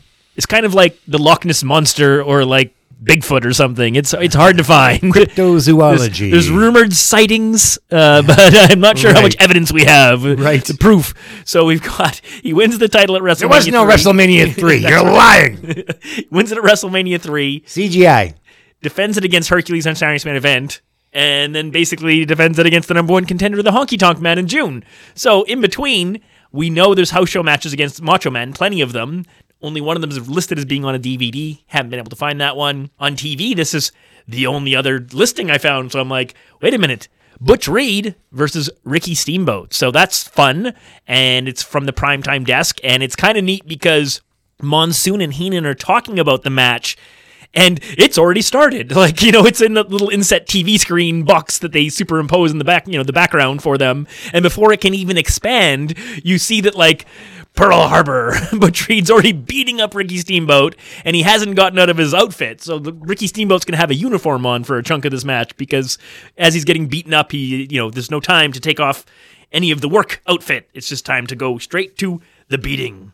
So Reed has blue trunks with red knee pads and boots, and Ricky's got on basically a red gi and headband, and he's got his black belt around the gi, and he's got the white long trunks, white boots. So this is his WrestleMania 3 mainly. I'm not sure if he wore that jacket out. Actually, he was probably all white at WrestleMania 3, but not important. So Ricky's already being clobbered as soon as the inset window begins to show the action. And Reed does a whip and a knee to the gut, which sends Ricky Steamboat to the canvas. It's really funny. So he's so hurt. He spins. He falls. He defies gravity and somehow gets up without using his hands or his legs or something. It's like he bounces back up and then he stumbles backwards, like again, like the Matrix, like dodging the bullets or something. And he ends up so that he's like laying with his like shoulder blades on the second rope with his head out of the ring. He's just taking a nap. He's just having a little snooze. Yeah, poor Ricky getting clobbered. No respect. So Reed comes over and he's choking Ricky and begins to take his belt off of his outfit from his gi.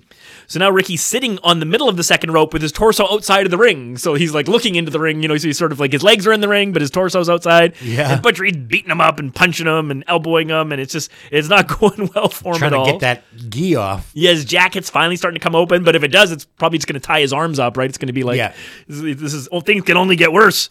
So now at this point, the Dragon's actually standing all the way on the apron, receiving more punishment. Reed really takes his time, but he does this nice high vertical suplex to bring, the martial arts expert back in over the top rope, slamming him in. And Reed finally finishes stripping off, his jacket, rolling him out of it and exposing Ricky's skins. Now he doesn't have any, the gis. If it was armor, it's gone. Leather armor, no more. Well, mostly it's the choking, the Hoist Gracie. You use your gi to choke somebody out. That's legal in judo. That's right. And so he's choking him with his belt and stuff. And no one looks like they're in more trouble being choked than Ricky Steamboat. Like Ricky Steamboat can look like his specialty. Yeah, exactly. So of course the ref's in there warning Reed of all these cheating ways, and Reed kicks Steamboat in the head as he's trying to stand up. This actually seems to knock some sense into the Dragon. This kick to the head seems to be the thing that wakes. It's like smelling salts or something. Right. So Ricky's finally able to muster up a chop, and smack Reed a little bit at least. There's a head first ram into the corner. Reed's still on top of him. And Ricky stumbles away as Reed axe handle smashes him in the back. So Ricky's just really showing all the pain. And throughout the Steamboat is staring out to the crowd. He's always looking. He's looking for an answer out there. He's looking for a tag. He needs some help. Nothing's gonna happen for him. He's had zero offense here. It's just Reed following him around, beating on him. Yeah, gets on my nerves. So Butch Reed gets a little overconfident here. So Ricky Steamboat's able to get up on his feet and give a big chop to the overconfident Reed. But Reed, of course, goes for the eyes, as all good heels do, because that one chop's not going to derail, his momentum and stuff. He's a very big man, Butch Reed. Yes, very strong, and he shows it by giving Ricky Steamboat the Randy Savage treatment. So he lifts Ricky sky high with the two-handed choke, the hangman choke, whatever you want to call it, and he's just hurting him there. Monsoon's great. He wants to know where the ref learned to count, because the ref doesn't seem to be, really bugging Reed about this whole blatant choke. So Ricky's just dropped hard to the mat. Reed goes for a cover. There's a 2 count, but a really weak kick out. At this point, Reed tosses Steamboat over the top rope, and he lands on the apron, and he's barely hanging on to the bottom rope. So he's kind of like, it's almost like he's trying to avoid going out of the Royal Rumble. Maybe he's got 1 foot on the ground, 1 foot off the ground. Yep. And here's where Slick comes up because of the exposed midsection of the Dragon. So he comes up with his cane. He's gonna wallop him. It's great. The referee catches Slick before he can do it and starts admonishing him. And so Slick's pleading innocent because he actually hasn't hit him yet. And it's great because Bobby's just like, he hasn't done anything yet. You can't complain him for thinking about it. So Dr. Styles out there, he's got that white suit, the black hat, the white band on his hat. And he's, just trying to plead his case to the ref. Reed brings the Dragon back in and goes for a whip. And there's this clumsy missed clothesline spot. They really botch it up here. Ricky ends up kind of in his armpit. I'm not sure where he's supposed to be, so all he can think to do is he's got to strike Butch Reed in the midsection because it's he probably was supposed to be on the other side of him. I don't know, but he's just doing whatever he can to salvage whatever went wrong there. He strikes the forehead, but again, Reed attacks the eyes. It's a weak spot on all wrestlers. Can't get any love, Ricky Steamboat. So there's a whip and a pretty unconvincing attempt at an attack from Butch Reed as the Dragon baseball slides through the Natural's legs, gets up big chops and strikes. Reed is whipped, and Ricky lowers his head to attempt a back body drop, but he eats a boot, and again, no offense for Ricky. This is no 50-50 match. No, not ladies at all. And gentlemen.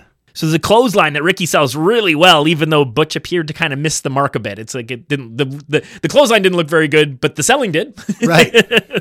There's a knee drop to the back of the Dragon, and Heenan just really thinks Steamboat's ready to be finished off here. He wants it done. So there's a second knee and a really cocky pin attempt, but there's a kick out. And Reed plants Ricky with a big slam and a really nice running elbow drop. So now he's starting to kind of look like he's, hitting his offensive groove and nailing him and stuff. Reed decides not to cover, and most of the camera It's over.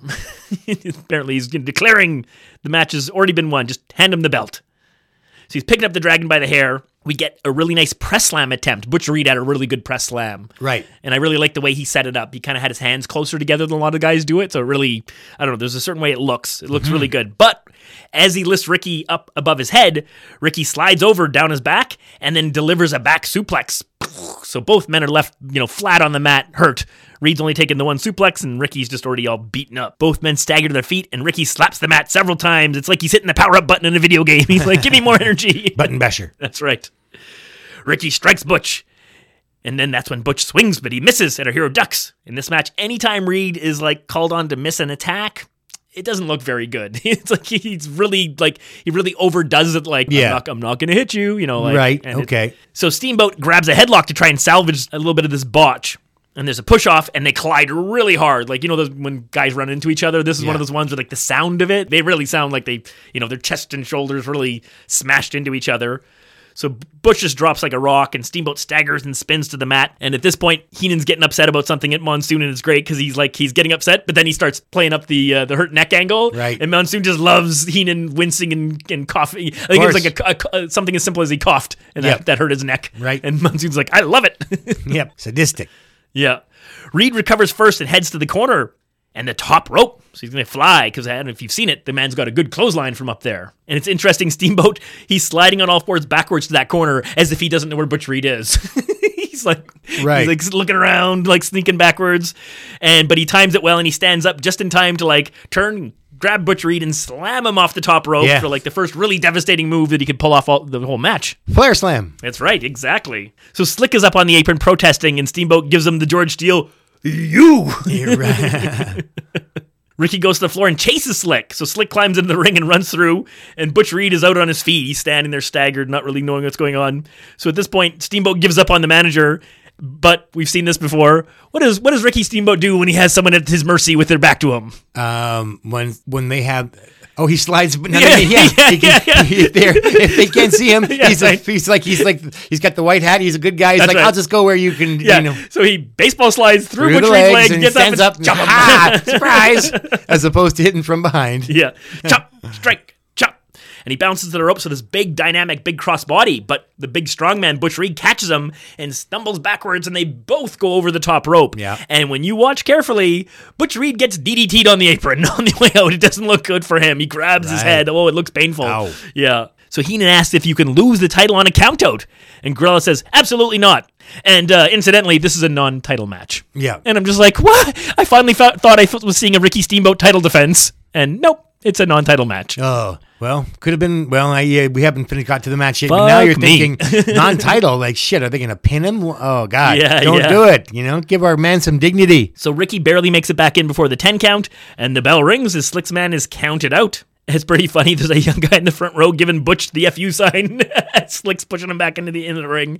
There's this young guy giving him the old... Right. Up yours business. So, yeah, that may be one of the only televised matches of Steamboat against anyone of any notoriety when he was Intercontinental Champion. And it is frustrating. It is definitely a 75-25 match or a 70-30 match. And, I mean, he's the champ now. I don't know what happened there because, Butch can sell. So they were directed to have, he got dominated by Butch, and it's just too bad because I think Butch is great actually. He's really good. Strange booking to have Steamboat seem so ineffective. That's right, absolutely. Yeah, especially as champ, frustrating. That's right. We move along through May here. So one interesting note from May 20th.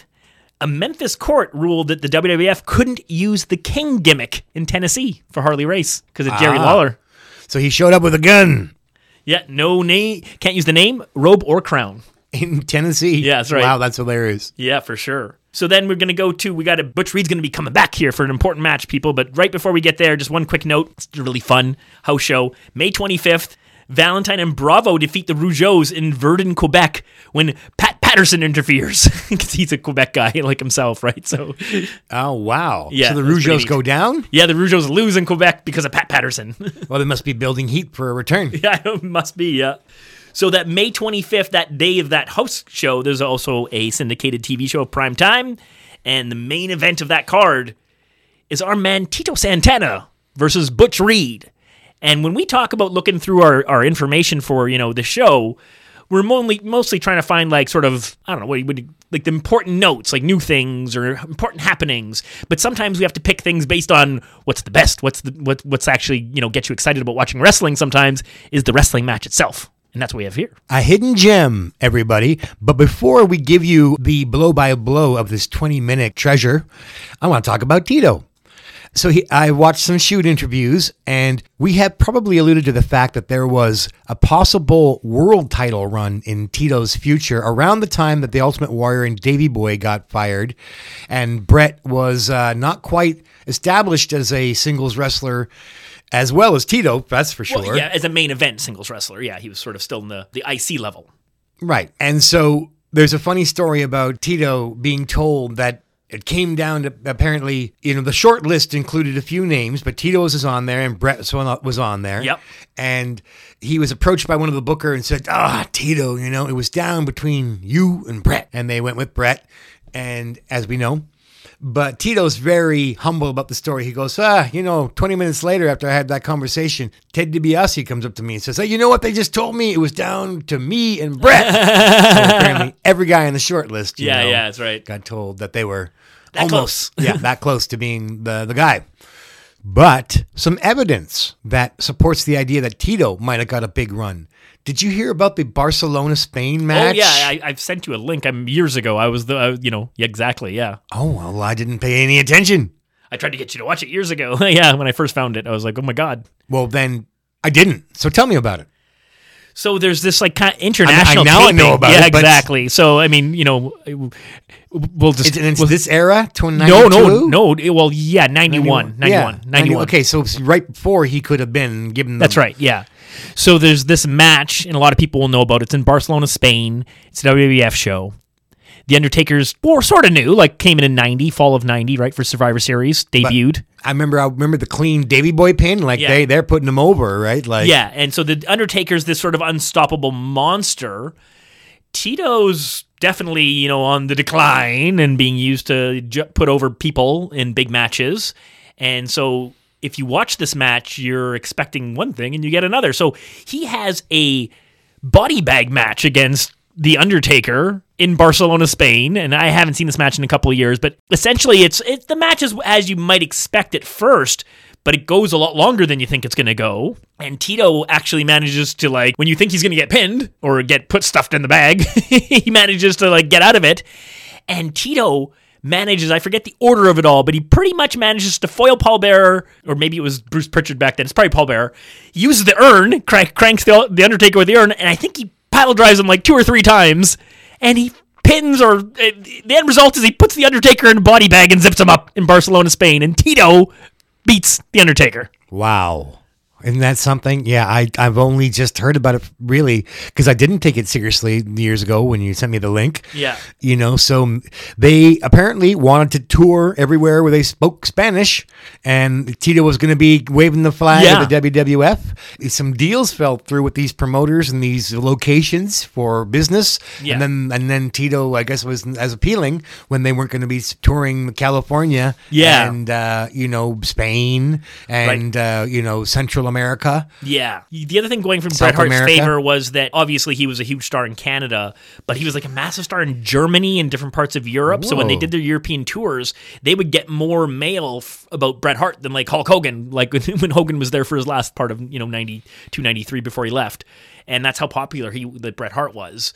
And that was part of it. Again, there's more than that, but I mean, it was another factor to consider. It was like, okay, this guy's like this big international star. He's at a certain level with the American audience, but he's at a much higher level in Canada and in different places in Europe, which WWF was expanding a lot back then and branching out into, overseas trips. And of course, Canada was always a big part of their loop. So that was important for them. Right. Well, I hadn't seen that, but I know it's out there. I'm probably going to go watch it because it was kind of a shock when Undertaker did actually take the belt off Hogan. It was like, what? Yeah. It didn't happen like this. Like he had just got there, it seemed like, and what the heck?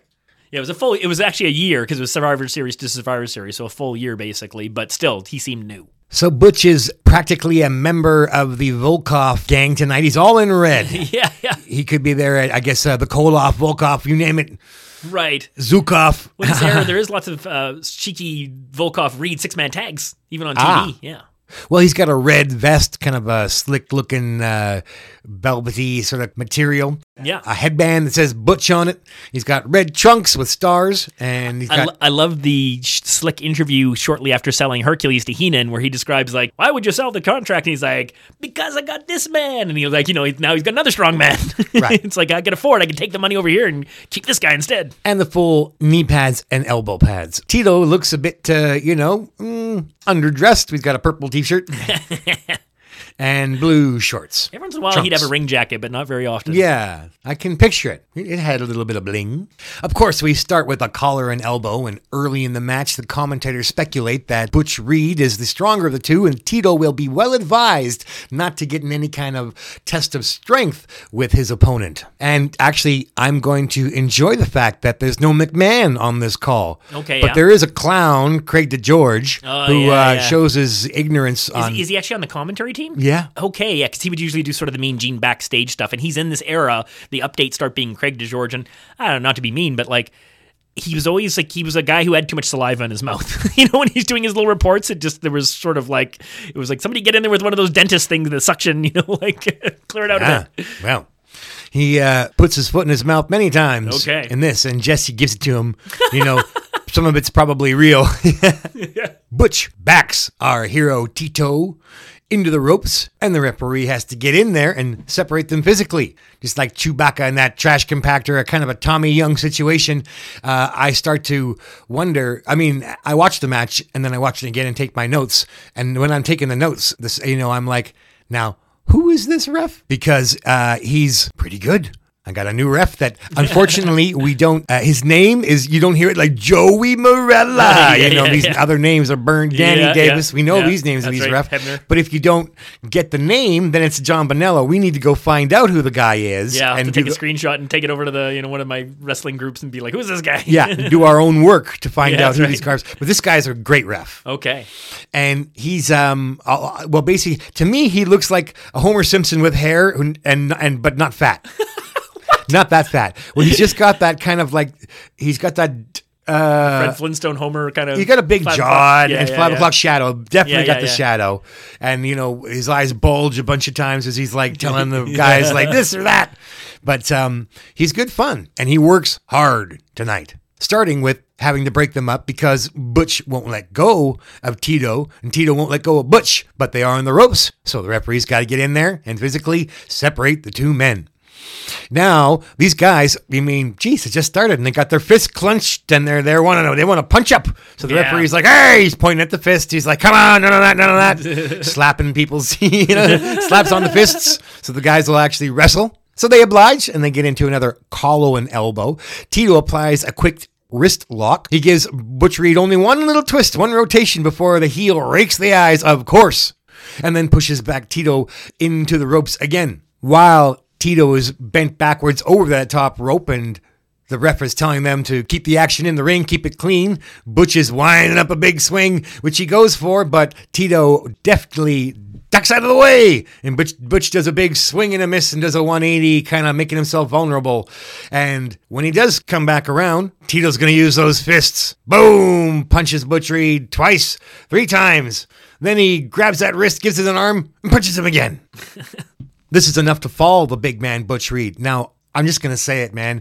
Butch will sell for Tito in a way he doesn't for Ricky, and I don't understand what was going on, why they didn't want Ricky to look powerful. Strong, yeah. Because Butch can sell. Butch is bigger and stronger than Tito, but he sells like a boss for Tito. It's, I really like this, but here we go. He's already knocked down. Tito's already done more damage than Ricky will do the whole match. That's right. So much so that Butch rolls out of the ring and goes into Slick's long, comforting arms.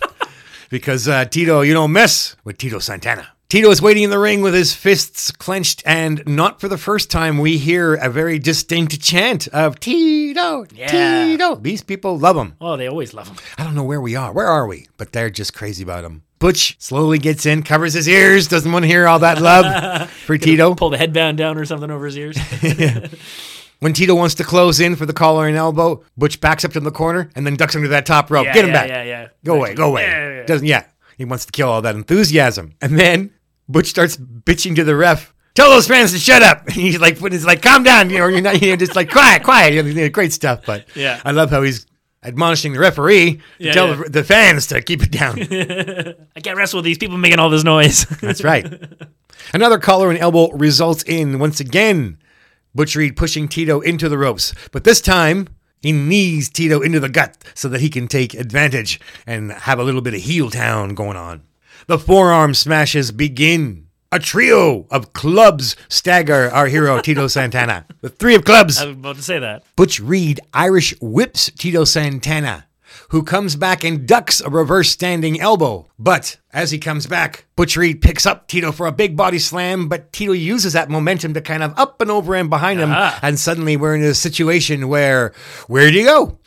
Tito pushes him into the ropes and does a reverse roll-up cradle for a 1 and a 2 and a kick out. And then a beautiful standing drop kick right to the jaw. Oh, Jim Brunzell worthy. Butch Reed hits the mat, staggers to his feet. Another gorgeous Tito Santana drop kick. Kapow! This time Butch Reed is eliminated from the Battle Royal, from the Royal Rumble, goes over the top rope and onto the apron. Boom! Then down onto the floor. Crowd's chanting, Tito, Tito. This is like, what heat? There's no belt on the line. There's no build. This is like, where's all this? No feud. Where's it coming from? Slick is comforting once again. Butch Reed, poor fellow, outweighs Tito by 30 pounds. Like Tito's a big, strong man. Yeah, but Butch Reed is 20 pounds. Yeah, but Butch Reed's a bodybuilder. That's right. You know, even though Tito Santana played like CFL and NFL, or he played a bit of NFL and CFL. He played for the BC Lions. Right. Yeah. Butch slowly he's got great ring psychology and timing and can read the crowd. Butch, I'm now such a big fan of Butch Reed because mainly this match is just like got those wrestling imagination, fantasy match you never knew happened. And then like, it's so good. Here it is. Like, so I'm just having a great time with this match. I didn't realize how talented Butch, that beat down of Ricky Steamboat did very little for me. Yeah. But like, wow, is he letting Tito get the love? He's giving Tito all this, shine. And this, it's just so awesome. So he very slowly gets back into the ring, and finally they lock up for another collar and elbow. Butch Reed puts a side headlock onto Tito Santana, and Tito pushes him off for a shoulder block that Craig DeGeorge calls, a big elbow. He just doesn't know what the hell he's talking about. And what often when Butch Reed whips a guy, he'll back into the ropes himself so that that they're both moving. Movement. He doesn't just stand and wait. Yeah. He's staying active. Butch Reed bounces off the ropes to come at Tito, but Tito leapfrogs him. And then, so Butch Reed's had enough bouncing with the ropes. He just stops running, turns around 180. Tito punches him.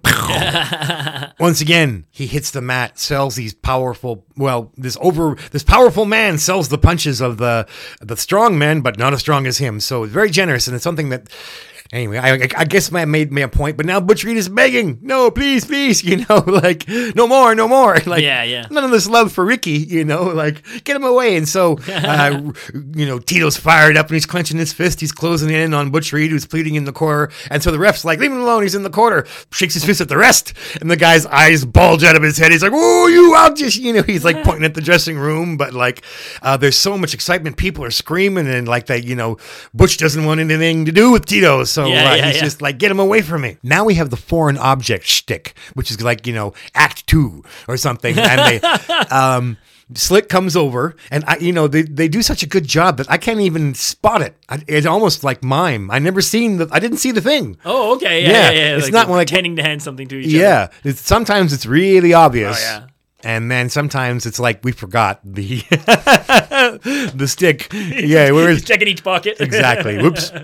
So it looks like Slick hands something to Butch Reed, and then looks like Butch Reed does a kind of, it's in my trunks, now it's in my hand. So he puts it in his trunks, and then he pretends to bring it out, and he keeps his hand closed. Yes. So Tito's like, hey, and he's pointing at it, and he's pointing at the ref and pointing at the hand, and Butch Reed puts his hand behind his back, like, what are you talking about? I didn't got it. The ref's wrestles his wrist out, and then finally he's shaking Butch Reed's hand, and he opens it, and there's nothing in there. Right. So the psych out, the trickery.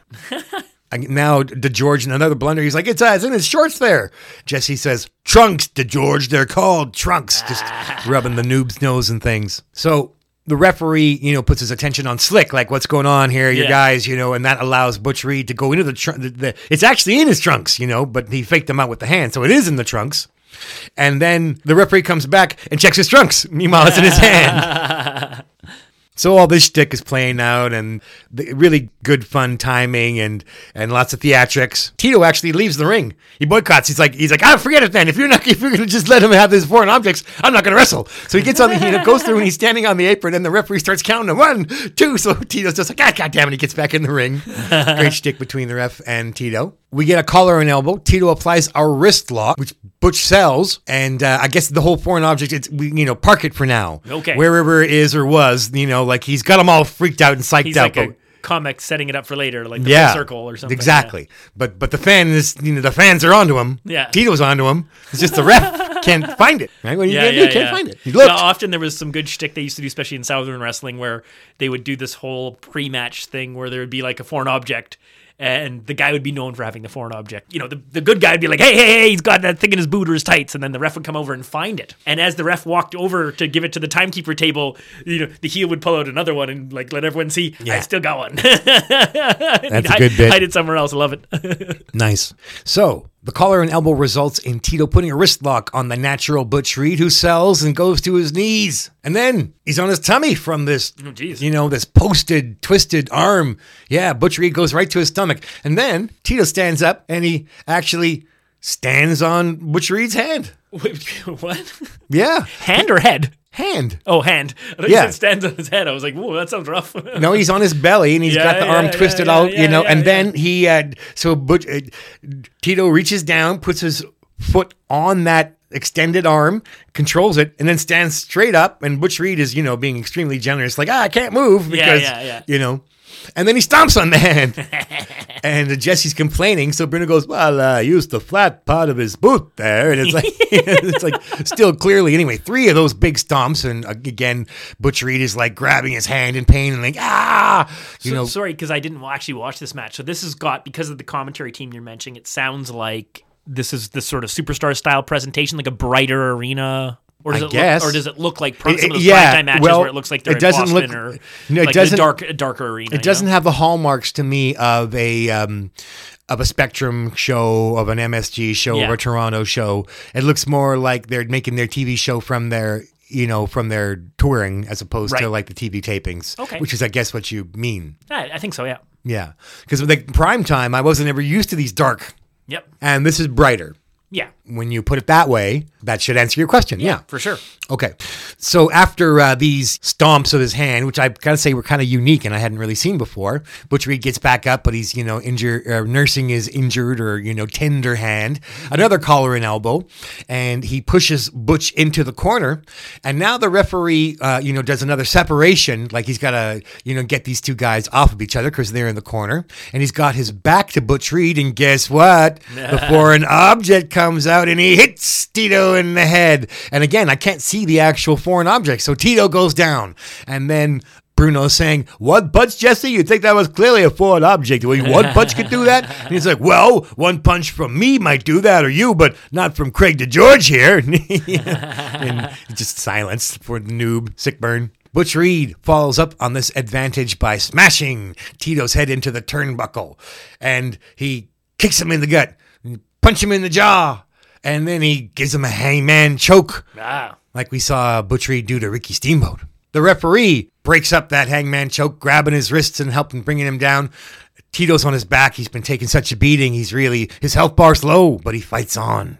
Now Butch Reed lays in, even though Tito's down, he goes down to the mat level, chokes him, strangle with one hand. Referee counting him, breaks up that choke, goes back for it. Crowd's chanting, "Tito, Tito." Again, you can hear this crowd just screaming for Tito Santana. Then Butch Reed changes up the offense. He stands and he's got Tito sitting. And he starts doing those, you're standing behind the guy who's on his butt, and you start punching him on the head and shoulders and neck from behind, and that puts Tito back lying. He goes back to the mat. Now Butch Reed starts taunting the crowd, and then those like real rapid, like rabbit punches from behind. Bap, bap, bap, bap, bap, bap. a series of those. Al Madril style. Al Madril, right. That's Old Cheech? The old Cheech. Yeah. No, that was Young Oh, Cheech. Young Cheech. Young Cheech. Yeah, Young Cheech. Old Cheech was Shawn Michaels' mentor. Yeah. Jose Lothario. Okay. Get your wrestling knowledge here at Legendary Wrestling Obsession. And write us a letter, please, at legendarywrestlingobsession@gmail.com. That is correct. Okay. Tell us your stories. Okay, so the Al Madril rapid punches while Tito's sitting on his butt and Butch Reed is standing above him from behind, got left hand's on the jaw, right hand, pap, pap, pap, pap, pap, pap, pap, and then Butch Reed taunts the crowd while Tito is rolling around in a dazed, beaten up state. Beautiful fist drop, almost like a cross between Hawk and Ted DiBiase. Butch Reed splits the difference. Kind of falls, kind of jumps. Yeah. Tito's rolling around from the from all this offense. Now they start to talk about the Gorilla Slam that you mentioned. Yes, and you were expecting to see Butch Reed's finisher. That's right. Butch Reed slams Tito's face to the mat since Tito's already down there. Then he picks him up and gives him a snapmare so that Tito's back down, and then he gives him a real big. What you hear is a real big from the crowd as Butch Reed jumps up just the 4 inches to get his toes onto Tito's forehead and eyes and do a little twist and then come back down, just blinding our hero as well as pummeling him into a puddle. So Tito manages to sit up. Butch Reed's behind him, sharpens that elbow and brings a pointy elbow from behind onto Tito's head. Pop! Ouch! Now Tito's lying down again. And so he gives another one of these real sharp elbows right to the throat. Drops, not an elbow drop to the chest, but pointy elbow to the throat. Ouch. And he goes for the cover. Tito barely manages to kick out, using that energy from the crowd to keep him going. And then a TV ad. So I don't quite know what happens next. But when we come back, Tito's on his knees, trying to rally, and he's got a side headlock keeping him immobile. He punches Butch Reed once to the gut, and a second time. And then he manages a couple of blows to Butch Reed's jaw, who's staggered. But Butch Reed's used the old Tully Blanchard, Ronnie Garvin move. He grabs the waistband of the trunks. He falls back while pulling towards him, launching his opponent over top of him, and in this case, through the ropes and outside. Aha. So lots of people did it, but we saw that recently over in JCV. That's right. Tito hits the floor hard. Like this is an injury, kind of doesn't land on his feet, that's for sure. Butch Reed follows him and picks him up and slams Tito into the barricade. Yeah. Butch Reed goes back into the ring, starts posing and flexing. Man, this guy's got a great physique. It's not so chiseled, but it's like there's no fat on him, and he's kind of like Davey Boy wasn't the most ripped at always, but he was really, big. That's right. So reminds me of Davey Boy a bit, Butch Reed's physique. Tito struggles to return to the ring. He doesn't quite make it in. He's just basically got his hands on the apron. He's about to put one foot up, and then Butch Reed reaches through the ropes and starts basically running in the ring while Tito's on the floor and drags him and slams him into the post. I haven't really seen that before. So Tito's not on the apron. Tito's on the floor. Yeah. Oh, interesting. So he's about to get. He's kind of bent over, I guess. Well, Yeah, exactly. Yeah. It's kind of like a scuttle run, but he's only got to go 6 feet to send launch injured him. Tito into the post, because the post is such an effective weapon, right? Of course. Great. It's Tito's selling brilliantly. He's so screwed up. Once again, Craig DeGeorge oh, Tito into the railing there. And I'm like, you dummy, it's a post. Slick is taunting our injured Tito outside of the ring, and once again, the chant from the crowd, Tito, Tito, Tito. They're just screaming for him. They know what they want to see. That's right. Tito makes his way onto the apron now, and Butch Reed grabs him on the apron and goes for a suplex, a big standing vertical suplex that Tito manages to twist his body and get a cross body and a 2 count out of it. But he's still very injured, and he can't actually manage to stand up after his near pinfall. It would have been a surprise victory, but Tito almost steals the match. Now we have, after Butch Reed kicks out, he's angry. He stands up and delivers these sick boots to the head, where he jumps up and he stomps the mat with one foot, making this crazy sound while the other boot makes contact to the man's head. Wow. Hard to fake those, but you got to do them safely. Tito doesn't get knocked out, but boy, they look so vicious. Yeah. 5 of these sick stomps. And you just think that's it. Tito's got to be, 10% health left. He's in big trouble. So Butch Reed covers him for a 1 and a 2. And we do manage to get a kick out from our hero, Tito. Again, the 5th time. Tough guy. Yep. Well, he's drawing off those Tito chants. That's right. Because the 5th time you hear the crowd, and like Tito's got his hand, he's like he's in time with the chant. He's shaking his fist. And so Jesse's like, now, why do wrestlers have to appeal to the fans like that? The George takes the bait. Like, well, didn't you like to hear the fans? And Jesse, of course, is like, I didn't need, any fans, blah, blah, blah, blah. But Bruno says, well, I got to tell you, sometimes it really does. So you get a neat little conversation about, the whole concept of being a heel in the face is kind of fun to hear Jesse, just ask, why does Tito want that anyway? But, I mean... I can't even think of a match where I heard a wrestler's name chanted so often, except for maybe Hulk and Rock. That big surprise, epic, kind of happening. Yeah, the WrestleMania match. Yeah, where the crowd wanted to cheer Hogan no matter what he did. They were cheering Hogan, and it didn't matter. He could murder puppies, and they were like, nope. 1980s, we're here. That's right. We know it's not real. We're going to cheer Hogan. Yeah. I mean, of course it is real. It was real. He'll tell you it's real for all the mushrooms and weed he's got to take now just to go to bed and deal with his pain. So that's the 5th Tito chant. Butch Reed applies a reverse chin lock, and he's wrenching it so that it becomes a submission hold. Oh, jeez. Yeah, so bad that we actually the ref grabs his arm. Right. It's only a chin lock, but we're so deep into the match, and he's just been so beaten up that the arm goes down once, flop. Oh, no. Yeah, the arm goes down twice, flop, and it's not a sleeper. It's just this massive man behind you cutting off your oxygen, and Tito's been squishing him. He's been through it. The 3rd time the arm gets picked up and the referee lets go of it, it stays up. Tito's awake. And Tito starts listening to that crowd and shaking his fist, and he gets to one knee, and he manages to get up on both feet. And as you can, sometimes when a guy's got you locked up with the chin, you can manage to deliver a elbow from below, if you will. And so Butch Reed takes a couple of those from, he's still got the headlock on, but Tito gets the strength and the space to deliver a couple of elbows. But the referee's in the wrong place, and Tito is grabbed by his hair and yanked back to the mat. Classic heel tactic. Now we get a wonderful little, I don't remember this ever before, and I think it's at 1 hour and 22 minutes. The referee's like, how'd you bring him down? He totally accuses Butch Reed. He's like, I pulled him down. See if you can find that. Second elbow. And a great move by Butch Reed. Oh, that was impressive. How'd you bring him down? He took Santana back down to that mat and took away the rally. So he still got him, in this reverse chin lock, but now Butch Reed is laying on the mat. It's a ground mat, right? A ground game right now. This reverse chin lock is slowly cutting off the oxygen and sapping Tito's strength. He's down to 7% energy now. And Tito's legs are flailing. So Butch Reed, they're so close to the ropes that Butch Reed decides to get a little extra leverage. He puts his feet on the second rope and manages to even put more pressure on Santana's neck. And then Slick gets over there and grabs Butch Reed's feet. And they're just doing everything. And so Tito's looks like a landed fish in the boat, flopping and flailing, and to the point where a pin attempt is made, and Tito just barely kicks out of it. So this takes quite a long time. Yeah. They're catching their breath. That's an epic match. So now Slick, takes the focus while the guys catch their breath, and he's getting jeered by the audience as he's waving his arms around and his cane. Yeah. So there's 2 pin attempts in this whole spot while the both guys are basically horizontal. And then Tito manages to sit up in the chin lock or the side headlock, and he gets to one knee. And then he stands up, and wow, the ref is sweating as much as these wrestlers. I was waiting for you to talk about that. Yeah.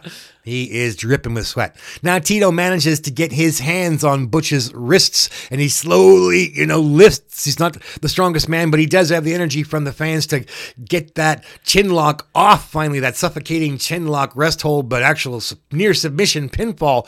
And he raises it, and then he finally gives an elbow into Butch Reed's midsection, and another one into Butch Reed's midsection. Then Tito backs up and bounces off the ropes, and they do a bit of a botch. They kind of they collide. Yeah. And you would think that they're both going to drop for the standing 10 count. Right. But Tito sees that Butch drops, so it's not really Tito keeps going. because, you know, like he tries to sell it like he delivered some type of offense. Yeah. When it looks more like a smack, you know, so this match is maybe one of the few flaws of it. Right. Butch Reed goes down, gets back up. Tito bounces off the ropes, and Butch gives Tito a knee to the gut for his troubles. Tito goes down, and we get the closest 3 count that I think I can see. As a matter of fact, the crowd goes, oh, because, I mean, it's one of those where you hear the thump of the guy's arm, but not the slap of his palm. Oh, I see. Because the forearm hits, but not the hand. Yeah. So, and then Jesse's like, now, why did he stop counting? And they're like, well, because Tito kicked out. That's why it happened. And this is where our poor referees in the no-name club, because you were like, that referee, instead of a Joey Morella or whatever, it's like, that referee, why did that referee? But I want to know who is. Anyway, indeed, Tito does manage to keep the match going. So Butch Reed picks him up and puts Tito's head between his knees, wraps his arms under Tito's waist, picks him up, and delivers a pile driver. What? This late in the match? Pile drives him. He does. Covers him.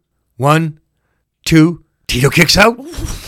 What? He is still there. 3% health is enough for Tito to keep fighting on. So Butch Reed stands up, grabs him again, sets him up for a pile driver. But no! Tito has the strength to push Butch Reed into the turnbuckle, who takes a back bump. He's still got those CFL linebacker driving legs. That's right. So Butch Reed takes a bump to the back. Tito will not be pile drived again. But Tito is so beat up after he pushes Butch and Butch takes the back bump. Tito staggers back, leans over the top rope, down to one knee. He's so beat up. Meanwhile, Butch is climbing up to Brett's rope. Aha. Yeah, and Tito can barely stand. He clasps his hand high above his head. He's going to come down for a double axe handle a la Randy Savage, except from the second rope, not the top. That's right. And as he's cruising down, Tito comes off that one knee and delivers a big fist into the gut. Aha. A counter punch. The fans are standing. Butch takes the punch and then does like a somersault flip, and he's in the far corner now. And he's rolling around. And now Tito delivers these retaliation. These boots, they look like to the face, but at the last second they hit the temple. But I mean, it looks like he's stomping his face. Tito is standing, and 5 of these, bang, it's just like crazy. The referee doesn't tackle. They look so vicious. I'm surprised the referee doesn't grab him and, go for, the referee cradles Tito for a 3 count. But watching them again, yeah, you can see that they're safe. And there's no busted nose, no split lips, but it looks like he's kicking him in the face. It's crazy. So vicious. Now Tito does a mount, except for he keeps one leg posted. The courtesy of not the full balls and mouth, So he's like above, and he's got his clenched fist, and Tito, and the referee doesn't like it, but he's just 5 shots to the face and forehead. And he's got his left hand, he picks Butch Reed up, right? So the fifth one, just flattens him, and he throws his arms down flat. And it's just like the crowd is going insane. Butch Reed is a selling genius. They got such a great pop from it. Tito picks up Butch Reed again and delivers another big wind-up and haymaker. Again, Butch Reed just flattens his arm out, hits the mat. Blah. Tito covers him for a 1 and a 2, and Butch Reed kicks out. Now Tito delivers a couple of face slam, and Butch Reed sells these like lawn darts. He doesn't just go down timber. His feet, the first one leg up. Second face slam, 2 legs up. That's right. He lawn darts. Man, they are the best. He's selling for Tito just like it's a world title belt match. Right. It's amazing. Tito Santana Irish whips Butch Reed and gives him a standing forearm. It looks like the finisher, except for he's just waiting for him. Yeah. Instead of the flying, he's just down there. But it actually, his fist is clenched. Yes. So, I think this actually does turn into a punch. And the running punch, he does that as well, But in this one, Butch comes to him, lays out Butch with that big punch. Crowd is excited. Butch is on the mat. Tito is standing. He raises his fist, does a little twirl, grabs Butch Reed's leg, brings it up, figure 4 leg lock, and the crowd goes insane. It's Tito's finisher. They are just going crazy, but it only lasts 10 seconds. Yeah? Yeah. We're used to like 2-minute figure 4 leg locks, exactly, something like that. But no, Butch Reed, after like 7 seconds, like you get some excitement. Yeah. But then, 3 seconds later, after that tension, Butch Reed is able to grab the middle rope, and of course, the referee has to break the figure 4 leg lock. Yeah. It seemed pretty easy to escape. I hate to say it.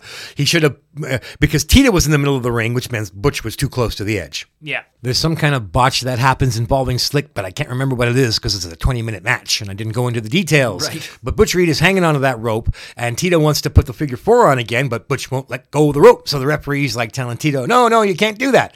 But Tito's very persistent. So the ref actually pushes Tito away from Butch Reed. Very brave referee we got here. This guy also looks like Harvey Pekar, the guy who wrote American Splendor, and he would go on to David Letterman, and he would give David Letterman shit. David Letterman didn't like him very much, and he says, "So yeah, you have a job." He goes, "That's right, because I don't know if you know this, Dave, but the arts doesn't pay $1 million for everybody. Some of us need to work for a living, Dave." Oh wow. Yeah, and like he would just like needle him, and he's like, you make your comic books here, and he's like, "Yeah, I need a job, Dave." Anyway, so he's this cranky guy. If you want to check him out on the internet. Yeah. And so our referee, who will be named, you're going to find out who this guy is telling the CFL linebacker or whatever he played, that's enough. You cannot put the figure 4. The man's holding the ropes. You may not put your figure 4 on him. Right. But Tito's fired up. He's doing it. He wants to do it. So the third time he tries to come back in, and because he's in such a physical position to do it, Butch Reed just gives a boot to the face because he's kind of on his back and he's holding on to the rope. So Tito eats a boot to the face, and then Butch Reed from from underneath an uppercut, which sends Tito reeling back. As a matter of fact, they're so devastating that Tito hits the mat. Now Butch Reed takes advantage. He does the mount, and it looks like a strangle, but no, he starts delivering left, right, and then you hear the timekeeper's bell, ding, ding, ding, ding, ding, ding, ding, ding. While it looks like Butch Reed is finishing the match, with like paintbrushing him, like full mount with one leg stretched out, courtesy, because the bell is rung. Yeah, this brave ref grabs Butch Reed. No more punching. I'm like, who is this ref? But Craig DeGeorge, for all his blunders, he's going to tell me who this ref is. His name is Al Switcher. Al Switcher. Yeah. Which, of course, is double trouble, is what he says. So at 1 minute, 27:55 seconds, you find out who this referee is. But there's still more fun. Al is trying to get Butch Reed off of Tito, and Tito pushes Al back, just keeps punching Tito out. Al comes back, grabs grabs Butch Reed. This time, Butch shoves him into the corner, so he gets a turnbuckle bump to the back. And then he comes back and grabs Al's hair. Our brave referee is not afraid to mix it up. Now Al knows to back off because he's messing with a big 170-pound man. Butch Reed picks up Tito Santana, whips him to the ropes, bounces off. The match is over, and Tito pulls his big flying forearm finisher and clobbers Butch Reed. Nice. The crowd pops like he's just won the belt. That's right. And the match is over, so there's nothing at stake. He doesn't bother covering him. That's right. But Butch Reed rolls out of the ring and he's onto the floor. And we're wondering what happened as Tito can barely stand because he's taking such a beating. Finally, Howard Finkel gets the microphone and announces that the match has ended in a draw. So everybody's booing and they hate that, finish. But the bad guys are out of the ring. Tito's in the ring. Somebody calls Slick an asshole. This is one of the best Tito matches that I can ever remember seeing. Wow, what a hidden gem. Check it out. 20 minutes. Unfortunately, they both save face. No damage done to either reputation. Right, yeah. The purpose of those draws were often to do that, to kind of let people get out of a match without having to take a loss. All right, so the day after this syndicated TV show aired is an infamous day. We've already mentioned it, so we'll keep it brief, but May 26th, a certain Jim Duggan and Mr. Iron Sheik are arrested for their little joyride from town to town, get caught with a few things, possession and some alcohol. And right, but I think the real sin was the baby face and the heel hanging out together. That's right, yeah. That got them in more trouble probably than the illegal materials. Okay, as we move along, just got to take a pause here because May 29th, there's a house show in Winnipeg. Oh. So if we'd been smart enough to go to the arena that night, this is what we could have seen. Brad Rangans versus Rick Renslow. We've heard of him as a jobber before, so Rangans probably got the win there. Ron Bass versus Outback Jack. Ah. Okay. Beefcake and the Rougeaus versus the New Dream Team and Johnny V. Okay. So that's kind of fun. Bulldogs versus Hart Foundation title match. Oh, wow. Steamboat versus Savage Steel Cage title match. Oh, fuck. Fuck me. What? Should have went. Oh, Jesus. This is 1987. 1987, May 29. Oh boy. Man. Blew it. Yeah. Yeah, I don't think I made my first, I think 88 or it might be 89. Probably 88 was probably my first live WWF show at the Winnipeg Arena. So this was just a little bit before my time as far as going to the arena. Jeff was going when he was younger, but more AWA. How did this? I guess I was, Jesus, what, 87? I think I was discovering sex around this. I hope my only excuse. A good reason. I'll stick to it. That's right. Okay, so May 30th. It's a house show. We're in St. Paul. That's the Minnesota area. And there's a Bulldogs versus Heart Foundation match. And the thing to note is after the match is over, the Midnight Rockers come out to challenge the Heart Foundation. Right. I didn't even know they had like a brief failed run. They had a very brief run, yes. I don't really know this, I guess. A cup of coffee. Yeah. So May 31st, as we move along through some of these notes, they've got Junkyard Dog has to sub for Duggan. It's a show in Glens Falls, New York. They've pre-promoted it as Duggan being in the main event because that's his hometown. And of course, he's not available, so they gotta stick Dog in there to have that match. Well, but Duggan, he'll be back, but Cheeky won't. Exactly, yeah. Duggan does avoid permanent barring. And I mean, I guess Sheik didn't get permanently barred, but he definitely got barred long enough. Okay, that takes us to June 1st, primetime. And there's a pretty important and neat, there's this like babyface versus babyface tag team match happening on primetime. Yeah, it is the Can-Am Connection, which we talked about a little bit on our last episode, and the Islanders, featuring the truest, baddest ass.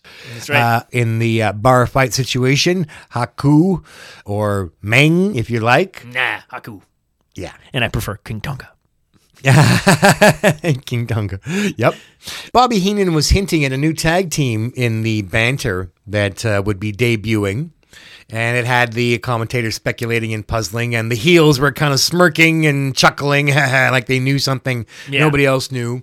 So the match gets going, and before we really get into the action too much, they talk about a promo, and they cut to the Islanders.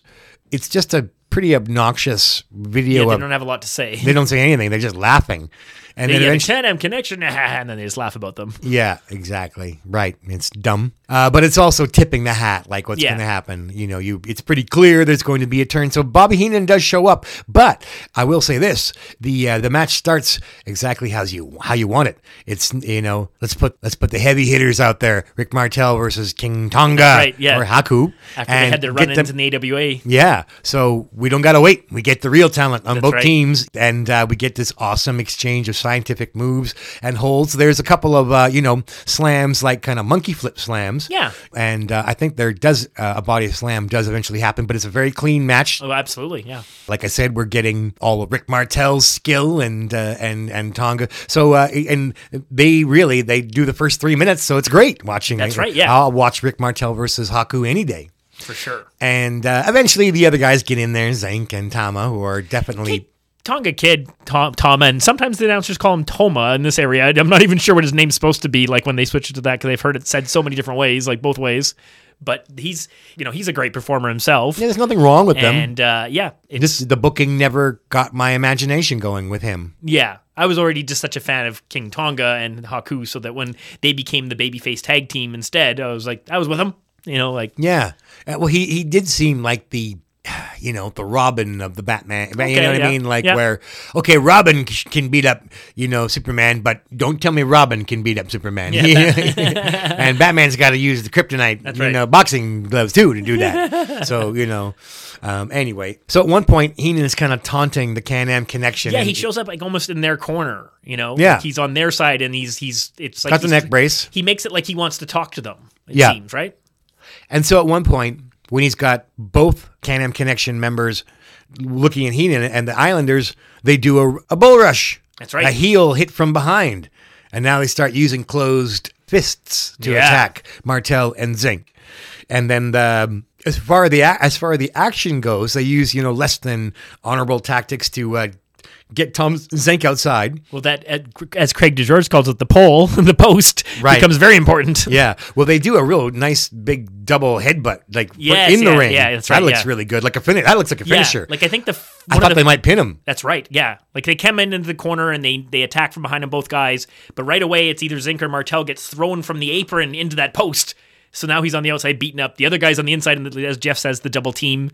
And it's great because he's prone on the mat, and then they time it coming out of each corner.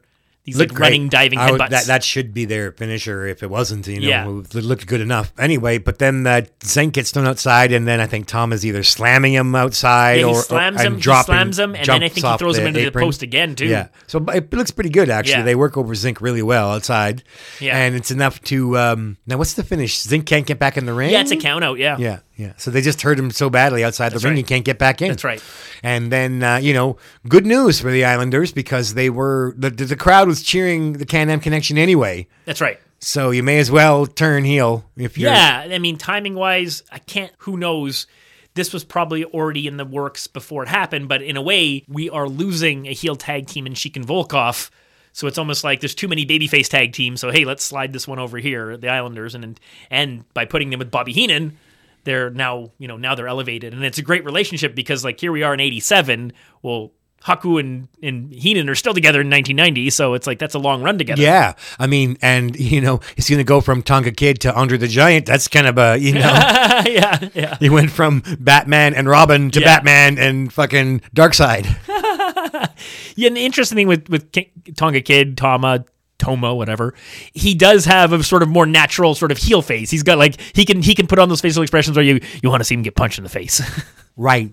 So that's an important happening. I even came across an interview actually in an episode coming up afterwards where you have Can-Am Connection are getting questioned about this whole thing, and Rick Martel and his accent talking about how they're gonna now that they know they only got the best of us because we didn't know we expected a fair match.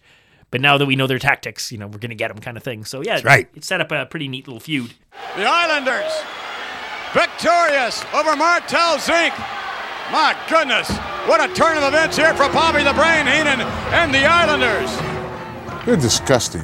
Why can't you ever do anything up front, straight, like a legitimate person? Why do you always have to do things behind people's back? Then you wonder why I get on your case all the time. I don't have to worry about you getting on my case anymore. So the main event of this prime time is a match that's it's burned into the memories of my wrestling childhood because, as everyone hopefully by now knows, we had limited TV access. We had Superstars. That's basically all we had for the WWF for many years. Had my Coliseum tapes and stuff like that, and had Saturday Night's Main Event. So in terms of seeing Hulk Hogan wrestle on TV at this point, aside from what I'd seen him do in the AWA, I essentially had only seen the Saturday Night's Main Event stuff, the stuff I could rent. But if you talk about on TV, the only times I could remember seeing him wrestle were him and Orndorff versus the Moondogs, him and Orndorff versus Stud and Bundy with the clothesline heard around the world, and this match. And the one thing about this match is, I'll have to say, timeline-wise, I would have actually thought this would have been an 86 match. I was surprised that it was this late, that it was 87. It's Hulk Hogan versus Cowboy Bob Orton. Well, this is full circle because that's the main event of the original. Yeah, this is Hogan versus Saturday Orton. Night's Main Event. Hogan versus Orton. It's a really good match. Not going to do the blow for blow, but it's just, even when we look back at some of the stuff we looked at, like the Rusty Brooks match where Savage came out and sent Elizabeth in the ring to dress down Hogan with her short-lived heel kind of persona that she had going on in that. We never saw that. I don't remember seeing that at all. So this was a very limited thing. This match was so special as a kid. Seeing Hogan defending against Orton on syndicated TV was just blew my mind. Memories of the AWA, less is more, teasing Hogan with his back to the camera. Yeah. So this is a really good match. Orton does really well. Hogan lets Orton have so much offense, and not to skip to the end, but Orton cuts off the Hulk up. Hogan's doing a full-blown Hulk up, and Orton just kicks him in the gut, and Hogan sells for him, and Orton goes back on the offense. What? Yeah. And I mean, he's he can pick Hogan up and, in a body slam position and drive him down on his knee for a backbreaker. I mean, he can do all his moves on him. It's really good. So the big key thing that I do remember about this match more than anything is that there's a whip to the corner. Orton takes this big bump, and there's this noise. and the top rope, the whole thing falls off. So like it goes slack. Yeah, like it comes off of its it's hanging, but it's no longer has any tension. Yeah. And it really affects the rest of the match. It's really funny because there's all these spots where they're supposed to bounce off the ropes, and they kind of you watch them run and then stop and then turn around and then run the other way. Yeah. It's very silly. They do a kind of a duck squat. Yeah. Once they get there, like little stick their bum through the ropes, and then they come back. I didn't know it does. For 1 second, you're like the absurdity of it all, And Orton gets in all this great offense, and there's a couple times it's funny, he goes out to go to the top rope, because that's obviously probably what he was meaning to do, but he realizes he can't, so then from the outside, he's on the second rope, and then he steps over the top rope to the inside, the second rope, and then balancing, holding on, jumps off. Anyways, so the great thing, though, is Jesse points out how this isn't fair, because it's taken away the superplex. Yeah. It's like, how's Orton supposed to win the match if he doesn't have his superplex? And I've said this before, and I'll say it again. Like, here we are. We started May of 1985. Now we're the summer of 87. I still haven't seen a Bob Orton superplex, because unless we go watch a syndicated squash match, like, he never did it against the top guys, ever. Like, right. Well, I believe next week there is a syndicated squash match where Bob Orton is going to put a superplex on the sucker and pin him 1, 2, 3. But he's a guy that I've never heard of. I watched a primetime match. I stopped and watched it. He was wrestling some jobber on primetime, and he pinned him off of like some random move. He didn't even use a superplex. And Monsoon says, I guess he felt sorry for the guy, so he didn't use the superplex. From Hogan to jobber, what? So it's neat when Hogan finally does finish everything off, has his comeback. When he goes to do the leg drop, Hogan realizes that the corners are where the tension is, so he like bounces off. He bounces off the turnbuckle, like in a way, sort of, right, yeah, to get his leg drop in and get the 3 count. But again, it just bringing this match up because it was one of, I'm thinking you'd certainly have more fingers than Hogan had matches on syndicated TV in the WWF. I know he wrestled like in Winnipeg, especially. Well, actually, I guess, yeah. So, if you were watching in 84, there would have been some syndicated matches when he first showed up. Like his very first appearance is on like a TV taping in St. Louis or something like that. Sort of the wrestling from the Chase setup. And he wrestles as a jobber there. I can't even remember who it is. It doesn't matter. And I'm sure there's a few other ones. But I mean, our interaction with Hogan in this era, 85, 86, 87, is interviews, is appearances. It's not matches. So this was just really special, and I always remembered this match. You can only recall certain things from 30, 40 years ago, but this would be one. I wouldn't have been able to tell you the details, but I knew he wrestled Bob Orton on TV, and I knew that rope broke. That specific aspect of that match. I could never forget that. That was just so burned into my brain of like, and that idea that if I keep watching week after week after week, eventually one of these types of matches is going to be on there. Well, it's funny what stays with you. The last memory you have, when you're an old man surrounded by grandkids. Yeah. You'll be like, broken top rope. That's right. Okay, let's move into June 3rd. We get the Midnight Rockers making their in-ring debut versus Jose Estrada and Jimmy Jack Funk. And then a nice little note about how the Midnight Rockers are fired for partying at the bar the day after their first match. They get fired that night. Wow. Yeah. Well, tell me. What's that? Is that all? Is that the story? I've heard Shawn Michaels tell the story that basically. So first off, they get there, they're all sort of uncomfortable because they're these AWA guys, and they're not sure how people are gonna. So they're just trying to like low profile, and so they show up and they just kind of go to the corner and keep to themselves. Well, they didn't go introduce themselves to Andre, and they didn't shake his hand. So Andre does not like them. Oh shit! And they don't realize that they've broken this code, and so that's a problem. So they have their first match. They go to the bar. If I remember correctly, it's Jimmy Jack Funk who gets them kind of going, and he gets like they're drinking, and then next thing you know, I think they're breaking like beer bottles or maybe whiskey glasses over their own heads. It was all this big challenge. Oh yeah, I can do this. That kind of stuff, and it gets out of hand, and there's a bunch of damage to the bar. I think they damaged some tables and a bunch of the glassware and whatnot, and that's all it took. So when they show up to work the next day, fired. Wow. Back to the AWA. One night. That's amazing. One and done. And they get a whole nother tag title run in the AWA because that's hilarious. And I remember Shawn Michaels kind of being like in his mind when they went to New York, they're like, let's blow this popsicle stand. We don't have to wrestle these little places anymore. And then like tail between their legs, like a week or two later, back they go. Oh my goodness. I did not hear that. And it's interesting. For the AWA, it was a great thing to get them back for another year or whatever it was. But and they were a lot more careful the next time they came to the WWF to try and keep their jobs. But it was interesting too that they were allowed to keep the name Midnight Rockers because McMahon loved to change names and stuff like that. So they were like, they dropped the. Okay, so when they first wrestled with, I see. They were the Midnight Rockers in the AWA and the WWF for the one day. Back to the AWA, Midnight Rockers, and then when they came back in '88, Goodbye Midnight. Goodbye Midnight. Yeah, exactly.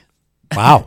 Yeah. Awesome. Yeah. And with Tito, we got to switch back to Tito for a second. I forgot to bring this up. So Terry Funk is very, very much involved in Tito continuing on his path to become a wrestler. So Tito had played professional football. It was in an off season from the BC Lions, started training in Florida. He was reffing matches and training to be a wrestler. Did he ever have a different name, or he went by Tito Santana as a football player? No. If you look up his college name and stuff, he's Mercedes, whatever his name is. Yeah. Definitely has a different name. Mercedes. Yeah. Wow. Mercedes or however you say it. Yeah. Would that be his first name? We'd have to look it up. I'm forgetting. Sorry, Tito. I should know this. But so he's loving it, but he's not making any money. I don't know what they get paid, like $15 a night or something as a ref or something like that. Like just, it's costing him money to drive to these towns. Okay. He's renting an apartment. Off-season CFL. Yeah, he's off because you only get paid during the season. And back then, like the CFL players would make like, like in the 80s, they were making like $30,000 if they weren't one of the top guys. So he was probably making like 20 some grand or something in the 70s. Like, you don't know what it's like to be in CFL. These guys, risking all that injury for pennies. The fifth stringer in the NFL makes like more money than the highest paid guy in the CFL. So, oh gosh. Yeah. And so he was enjoying wrestling, wanted to be part of wrestling. He wasn't a fan of wrestling, but he knew he was part of the West Texas crew, or whatever it was, all these guys, kind of like with the Minnesota area with all the Road Warriors and Kurt Hennig and Rick Rude and all those guys. Well, same thing over here, like the Funks and like Tito and I believe like Dick Martin, whoever it was, their ages are all off. So like Funk's about 8 years older than Tito, but I've heard him talk about how he would stay around the program. Like when he was in town, he would come to practice. If he was in town, he'd go to the football practice to talk to the coach and see what the new team was like. And so that's how he got to know Tito. I didn't follow it up, but something about Tully Blanchard got Tito into wrestling? Tito, yeah, that would be one of his earliest stops. But his very beginning was in Florida. And then, so Terry Funk sees him in the back, and Terry loved, talking to everybody, and the camaraderie of wrestling was a big deal to him. And so he sees Tito and he's, "Hey kid, how you enjoying it?" And Tito's just frank with him and says, "Well, I love it, but I don't think I can afford to do this. And I think I'm going to start training because he technically had a contract to go back to the CFL to play for the Lions in the upcoming season." And Terry Funk was like, "Oh, hold on, kid." And so he went and talked to Eddie Graham, and then Eddie Graham got Tito booked like regularly after that. And pretty soon they moved him from Florida, maybe to Tully's dad's federation. And he said that cup of coffee with the Von Erichs. Yeah, it makes sense. Yeah. And another name, but I couldn't remember. I know that told me, he was like, he went to Texas for a minute. He moved around. And of course, this led eventually to him having this really long, great career and main evented so many shows for many years. And of course, people online will, jobber, they'll throw those terms around about him. But they look at the entirety of his career, all his accomplishments, and he had a great career and he was an awesome performer. And man, the way Greg, the Hammer Valentine, talks about Tito, like he's like dream opponent. Right, yeah. So smooth. Yeah. Never hurt anybody. And just, he was like one of his favorites. Also, if you're a bad guy, you want the guy you're attacking to be loved by the fans because it makes you look better. Like it brings more heat on you. And, and in that era, you're 83, 84, 85, pretty much outside of Hogan. Like nobody in the WWF was getting more cheers than Tito. Yeah. The Hammer couldn't say enough good things about Tito. Nice. Okay, let's move on. Hulkster back to the corner. And reversal. Look at that. Ooh, and I think the top rope strand might have snapped there. You're right. Look at Mr. Fuji. Looks like Orton's getting a little frustrated. That he is. He's got to use some type of move. And you know what? With this top rope strand the way it is, he probably cannot use the superplex now. Good point. That's got to throw him off. That's got to throw Bob Orton off because that takes a huge thing out of his arsenal if he cannot use the superplex. It's a June episode of Primetime, which is re-airing a Superstars of Wrestling episode, which is, of course, something that was taped earlier in June. So we're talking early June, but for our purposes of what we're watching on TV as a kid today, It's June 22nd. A day, or in this case, many days that shall live in infamy. Yeah, this was a disappointing Saturday morning, I can tell you that, because it kicks off the show. Like, they open it up with, it was like the first thing on the show. Out of the gates is this title defense of Ricky Steamboat, ending, as we've tried to illustrate, a pretty unfortunate, sad run. Yep. It's just all start, no finish.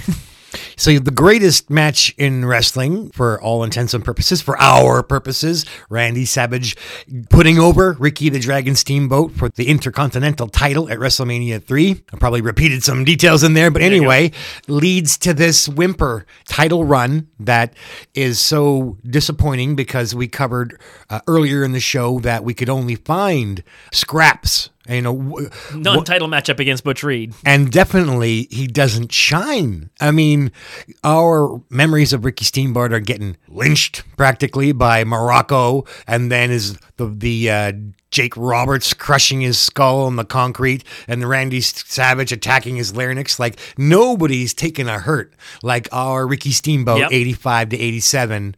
So now's his time to enjoy the fruits of his injuries and losses, and he's the champ now. That's right. And I gotta say that on the plus side, at last, Ricky is the kick-ass champion. Like, I don't even think I've ever seen a match besides from maybe I would have to really focus where Ricky does 85% kicking ass. That's right. Or 75%, but he looks so good in this match. So let's take the edge off. Ricky is fabulous in this match. He dishes out punishment to the Honky Tonk Man that you always wanted to see him dish out if he wasn't so busy, having his career ended by various villains.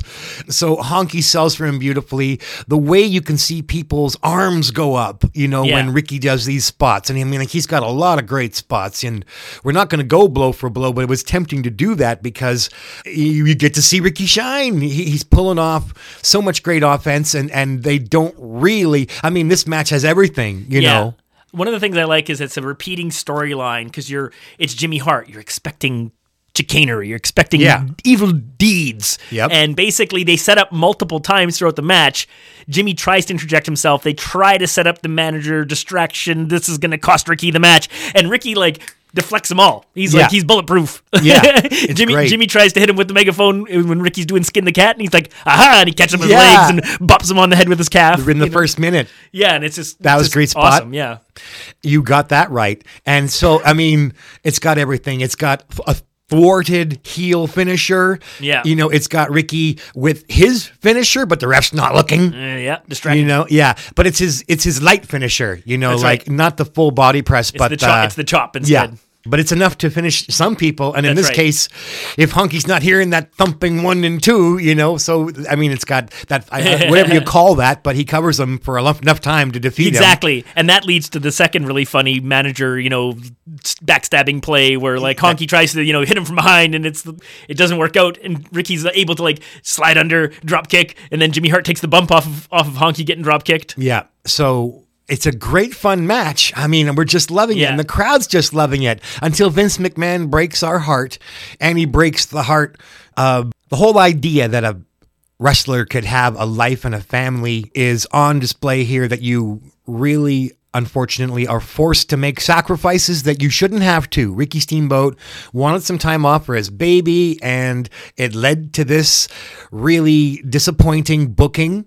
And if only all wrestlers had been given more time to develop their relationships and to heal from their injuries, we wouldn't have so many of our heroes dead and gone before their time and living less than their best lives. Yeah. So it's really one of those this shows that the rotten side of it all, how this wonderful glory year or two of Savage maybe chasing Ricky for the belt and Steamboat keeping it is all cut off because, he did what was right for him. The good news is that this is not the end of Ricky the Dragon Steamboat. Right, of course, he will survive this undercut, pulling the rug out from him by McMahon because he dared to want to spend time with his baby.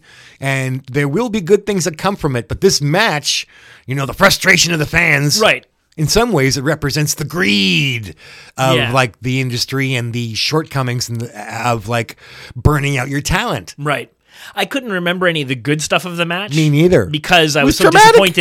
disappointed in the result. Yeah. With great match. Of course he's going to kick his ass. How could he not win? You know, and then he doesn't, and you're like, so confident, lulled into a false sense of security. And again, like it's not like Crash TV 90s, you know, and forward where often the belts were popping around and flying around on different broadcasts. No problem. This is like strange, you know, for like a title change to happen that jarring. Quickly. Like go back. It's like Savage had a long run. Tito had a pretty long run. You know, like the stuff I got to see on VHS before that of like Tito switching between Valentine and Morocco and Tito, and you know, like everyone had like significant reigns.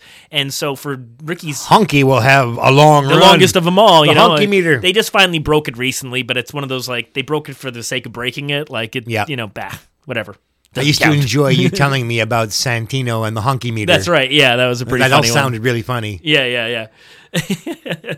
This is what we're left with, is just this shattered expectations for a run that was awful and cut off before it could bloom.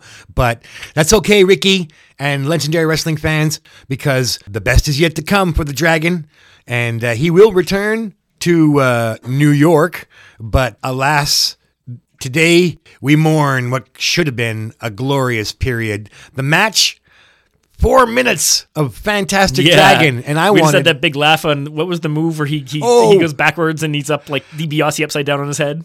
Yeah, that's right. Somehow he takes a bump and he goes from... it's the neck snap off the top rope. Right. Yeah, Honky got his head over the ropes, actually goes out to the apron so he can drop himself down to the floor to snap Ricky's head off. And Ricky does this perfect, like, high neck roll, shoulder stand. Right, well, yeah, exactly. And so basically he is vertical, not horizontal. Yeah, that's right. But he's 180 degrees vertical. Yeah, exactly. So that his neck, as Corey says, one shoulder and his neck are on the mat, and his boots and ankles are up where his head and shoulders should be. And I did that once at one of my dinner theaters. Back in my young spry days, and I was my character was supposed to be poisoned. I did a big flopping flounder, Ricky the Dragon, like, I'm dying. And I kind of like did a 180 on my head. Didn't hurt myself because I was young and limber, but that was because he holds it so well. Yes, it's just like, and freeze. Yeah, pause. And like 2 seconds later, he starts to tilt and lets the body go. But it was some pretty good yoga position. So the end of the match is probably like was what was so shocking and so disappointing as a kid when I saw it and watching it again. But I'm taking some of the audio. So one of our previous shows, we included a little bit of Honky on a shoot interview talking about this title change and sort of being picked to be the guy.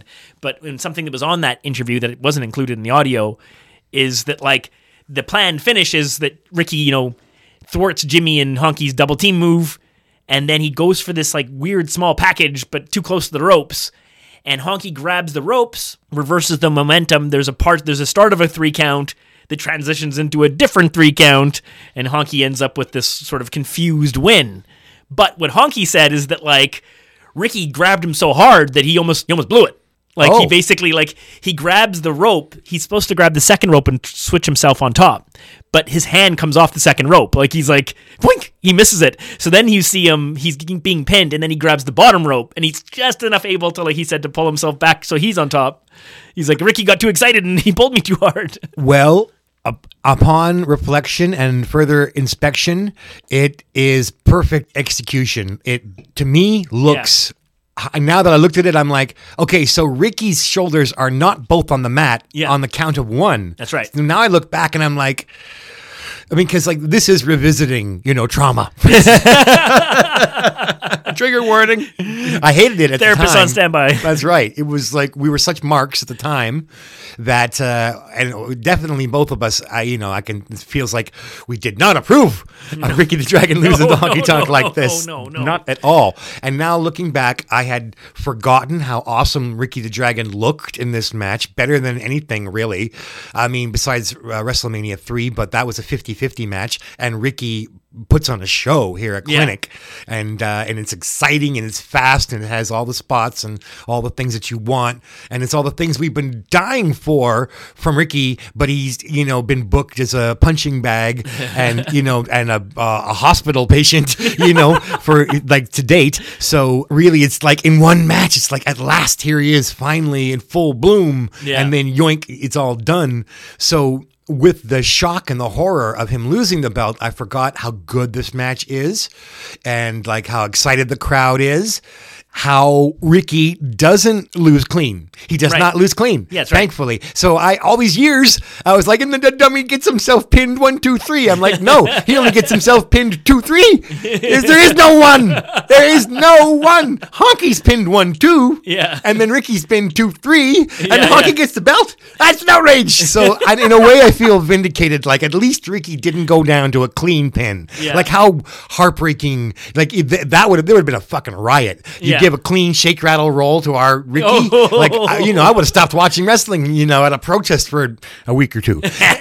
And, but I mean, that would have been too far to like pin him clean to Honky's level. Like Andre, sure, pin him clean or, I mean, we still want that. No.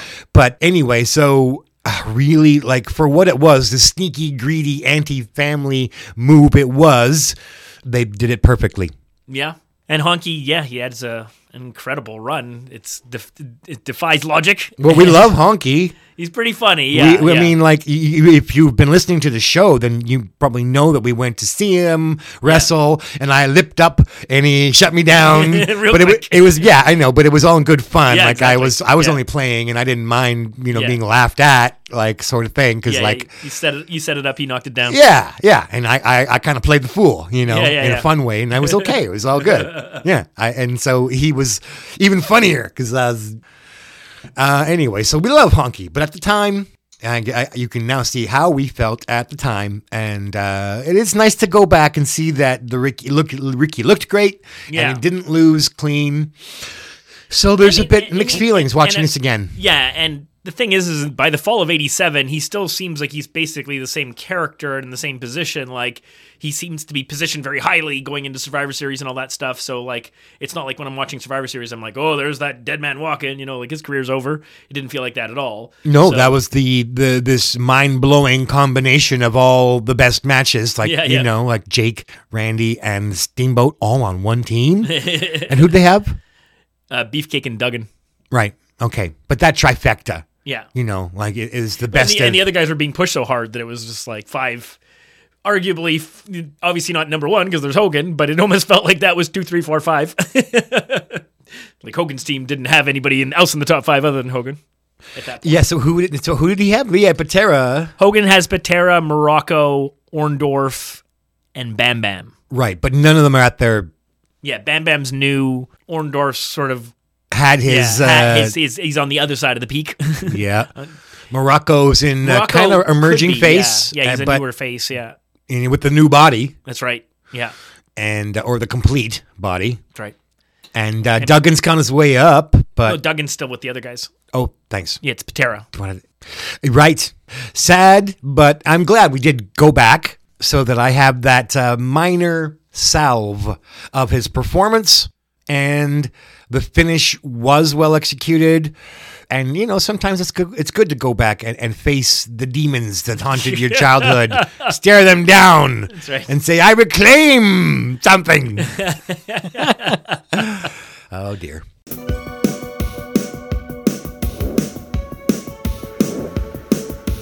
So that's as far as we're going to get down this road on this show, but we're going to keep trucking through the summer, the spring, and the summer, all the way through the summer. What are some of the stuff you saw coming up on the horizon, Jeff? Well, there ain't no Summer Slam yet, but it's a slam in summer. I had a quick scan at prime time, which is just such a treasure chest. Yeah. I hope things don't screw with it. I'm sure your fingers crossed. So, boy, there's a lot going on. It looks like Paul Orndorff turns face. I wish that had gone somewhere bigger and better, but right, we have a couple sit-downs, Gorilla Monsoon, Bobby Heenan, and some physicians, so there could be some yucks there. Yeah, we've got a wild 6-man tag team that I definitely have to watch. I think it's Tito, Bruno, and Jake. versus Jimmy Hart's Broken Bones Club Band. Okay. And so that's, how wild is that, Yeah. know? And what else did I say earlier? That, there's, SD Jones versus Pete Doherty. Yeah, that sounds hilarious. I mean, because what's exciting there is who's going to win, Yeah. right? It's like, we know that there's no belt on the line. That's right. You know? Without looking at the results at all, I'll guess SD would win that one. Me But, too. yeah. But it's going to be a competitive match. Oh, of course it is, yeah. So I'm going to watch that because I think it's going to be fun. And I have to say, I'm having a good time looking at all these things. And then so I said to Corey today, there's like 4 categories. Yeah. There's like things that I'm like, oh, this really, we should cover and give it a good look. Then there's like, well, we should just mention this. Yeah. And then there's things like, I'd like to watch this, but we probably won't mention it on the show. Yeah. And then there's things like, nah, I can skip it. So, I guess we got 8 episodes of primetime to pick from, and there's a smattering of things that we'll, are interesting, and I'm sure I'm forgetting stuff. There are things that I don't think we will look at, like Outback Jack. We probably won't cover his matches.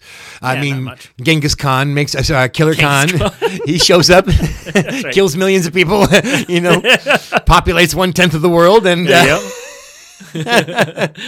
so some things we won't even mention, Killer Khan, we might say that he's there, but that's it. Exactly. So there's lots to cover in July and August of 1987 in the WWF before we even dream of getting to episode 12, where... That's right. Yeah, the fall October 1987 Saturday Night's Main Event.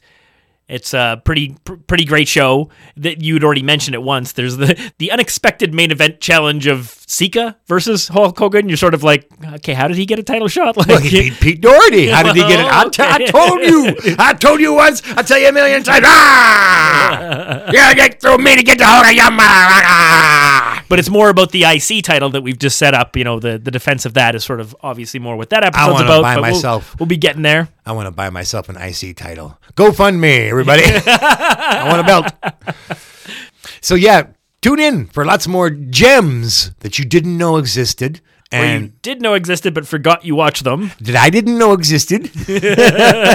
Corey didn't know existed so much, maybe. Well, we didn't have prime. We didn't have the show. We didn't have prime time. But they are replaying a lot of these matches from Superstars and Challenge and stuff like that. So some of this stuff is popping up on our Saturday morning, but not that crazy 6-man tag. Not that 6-man tag. So come on back, y'all.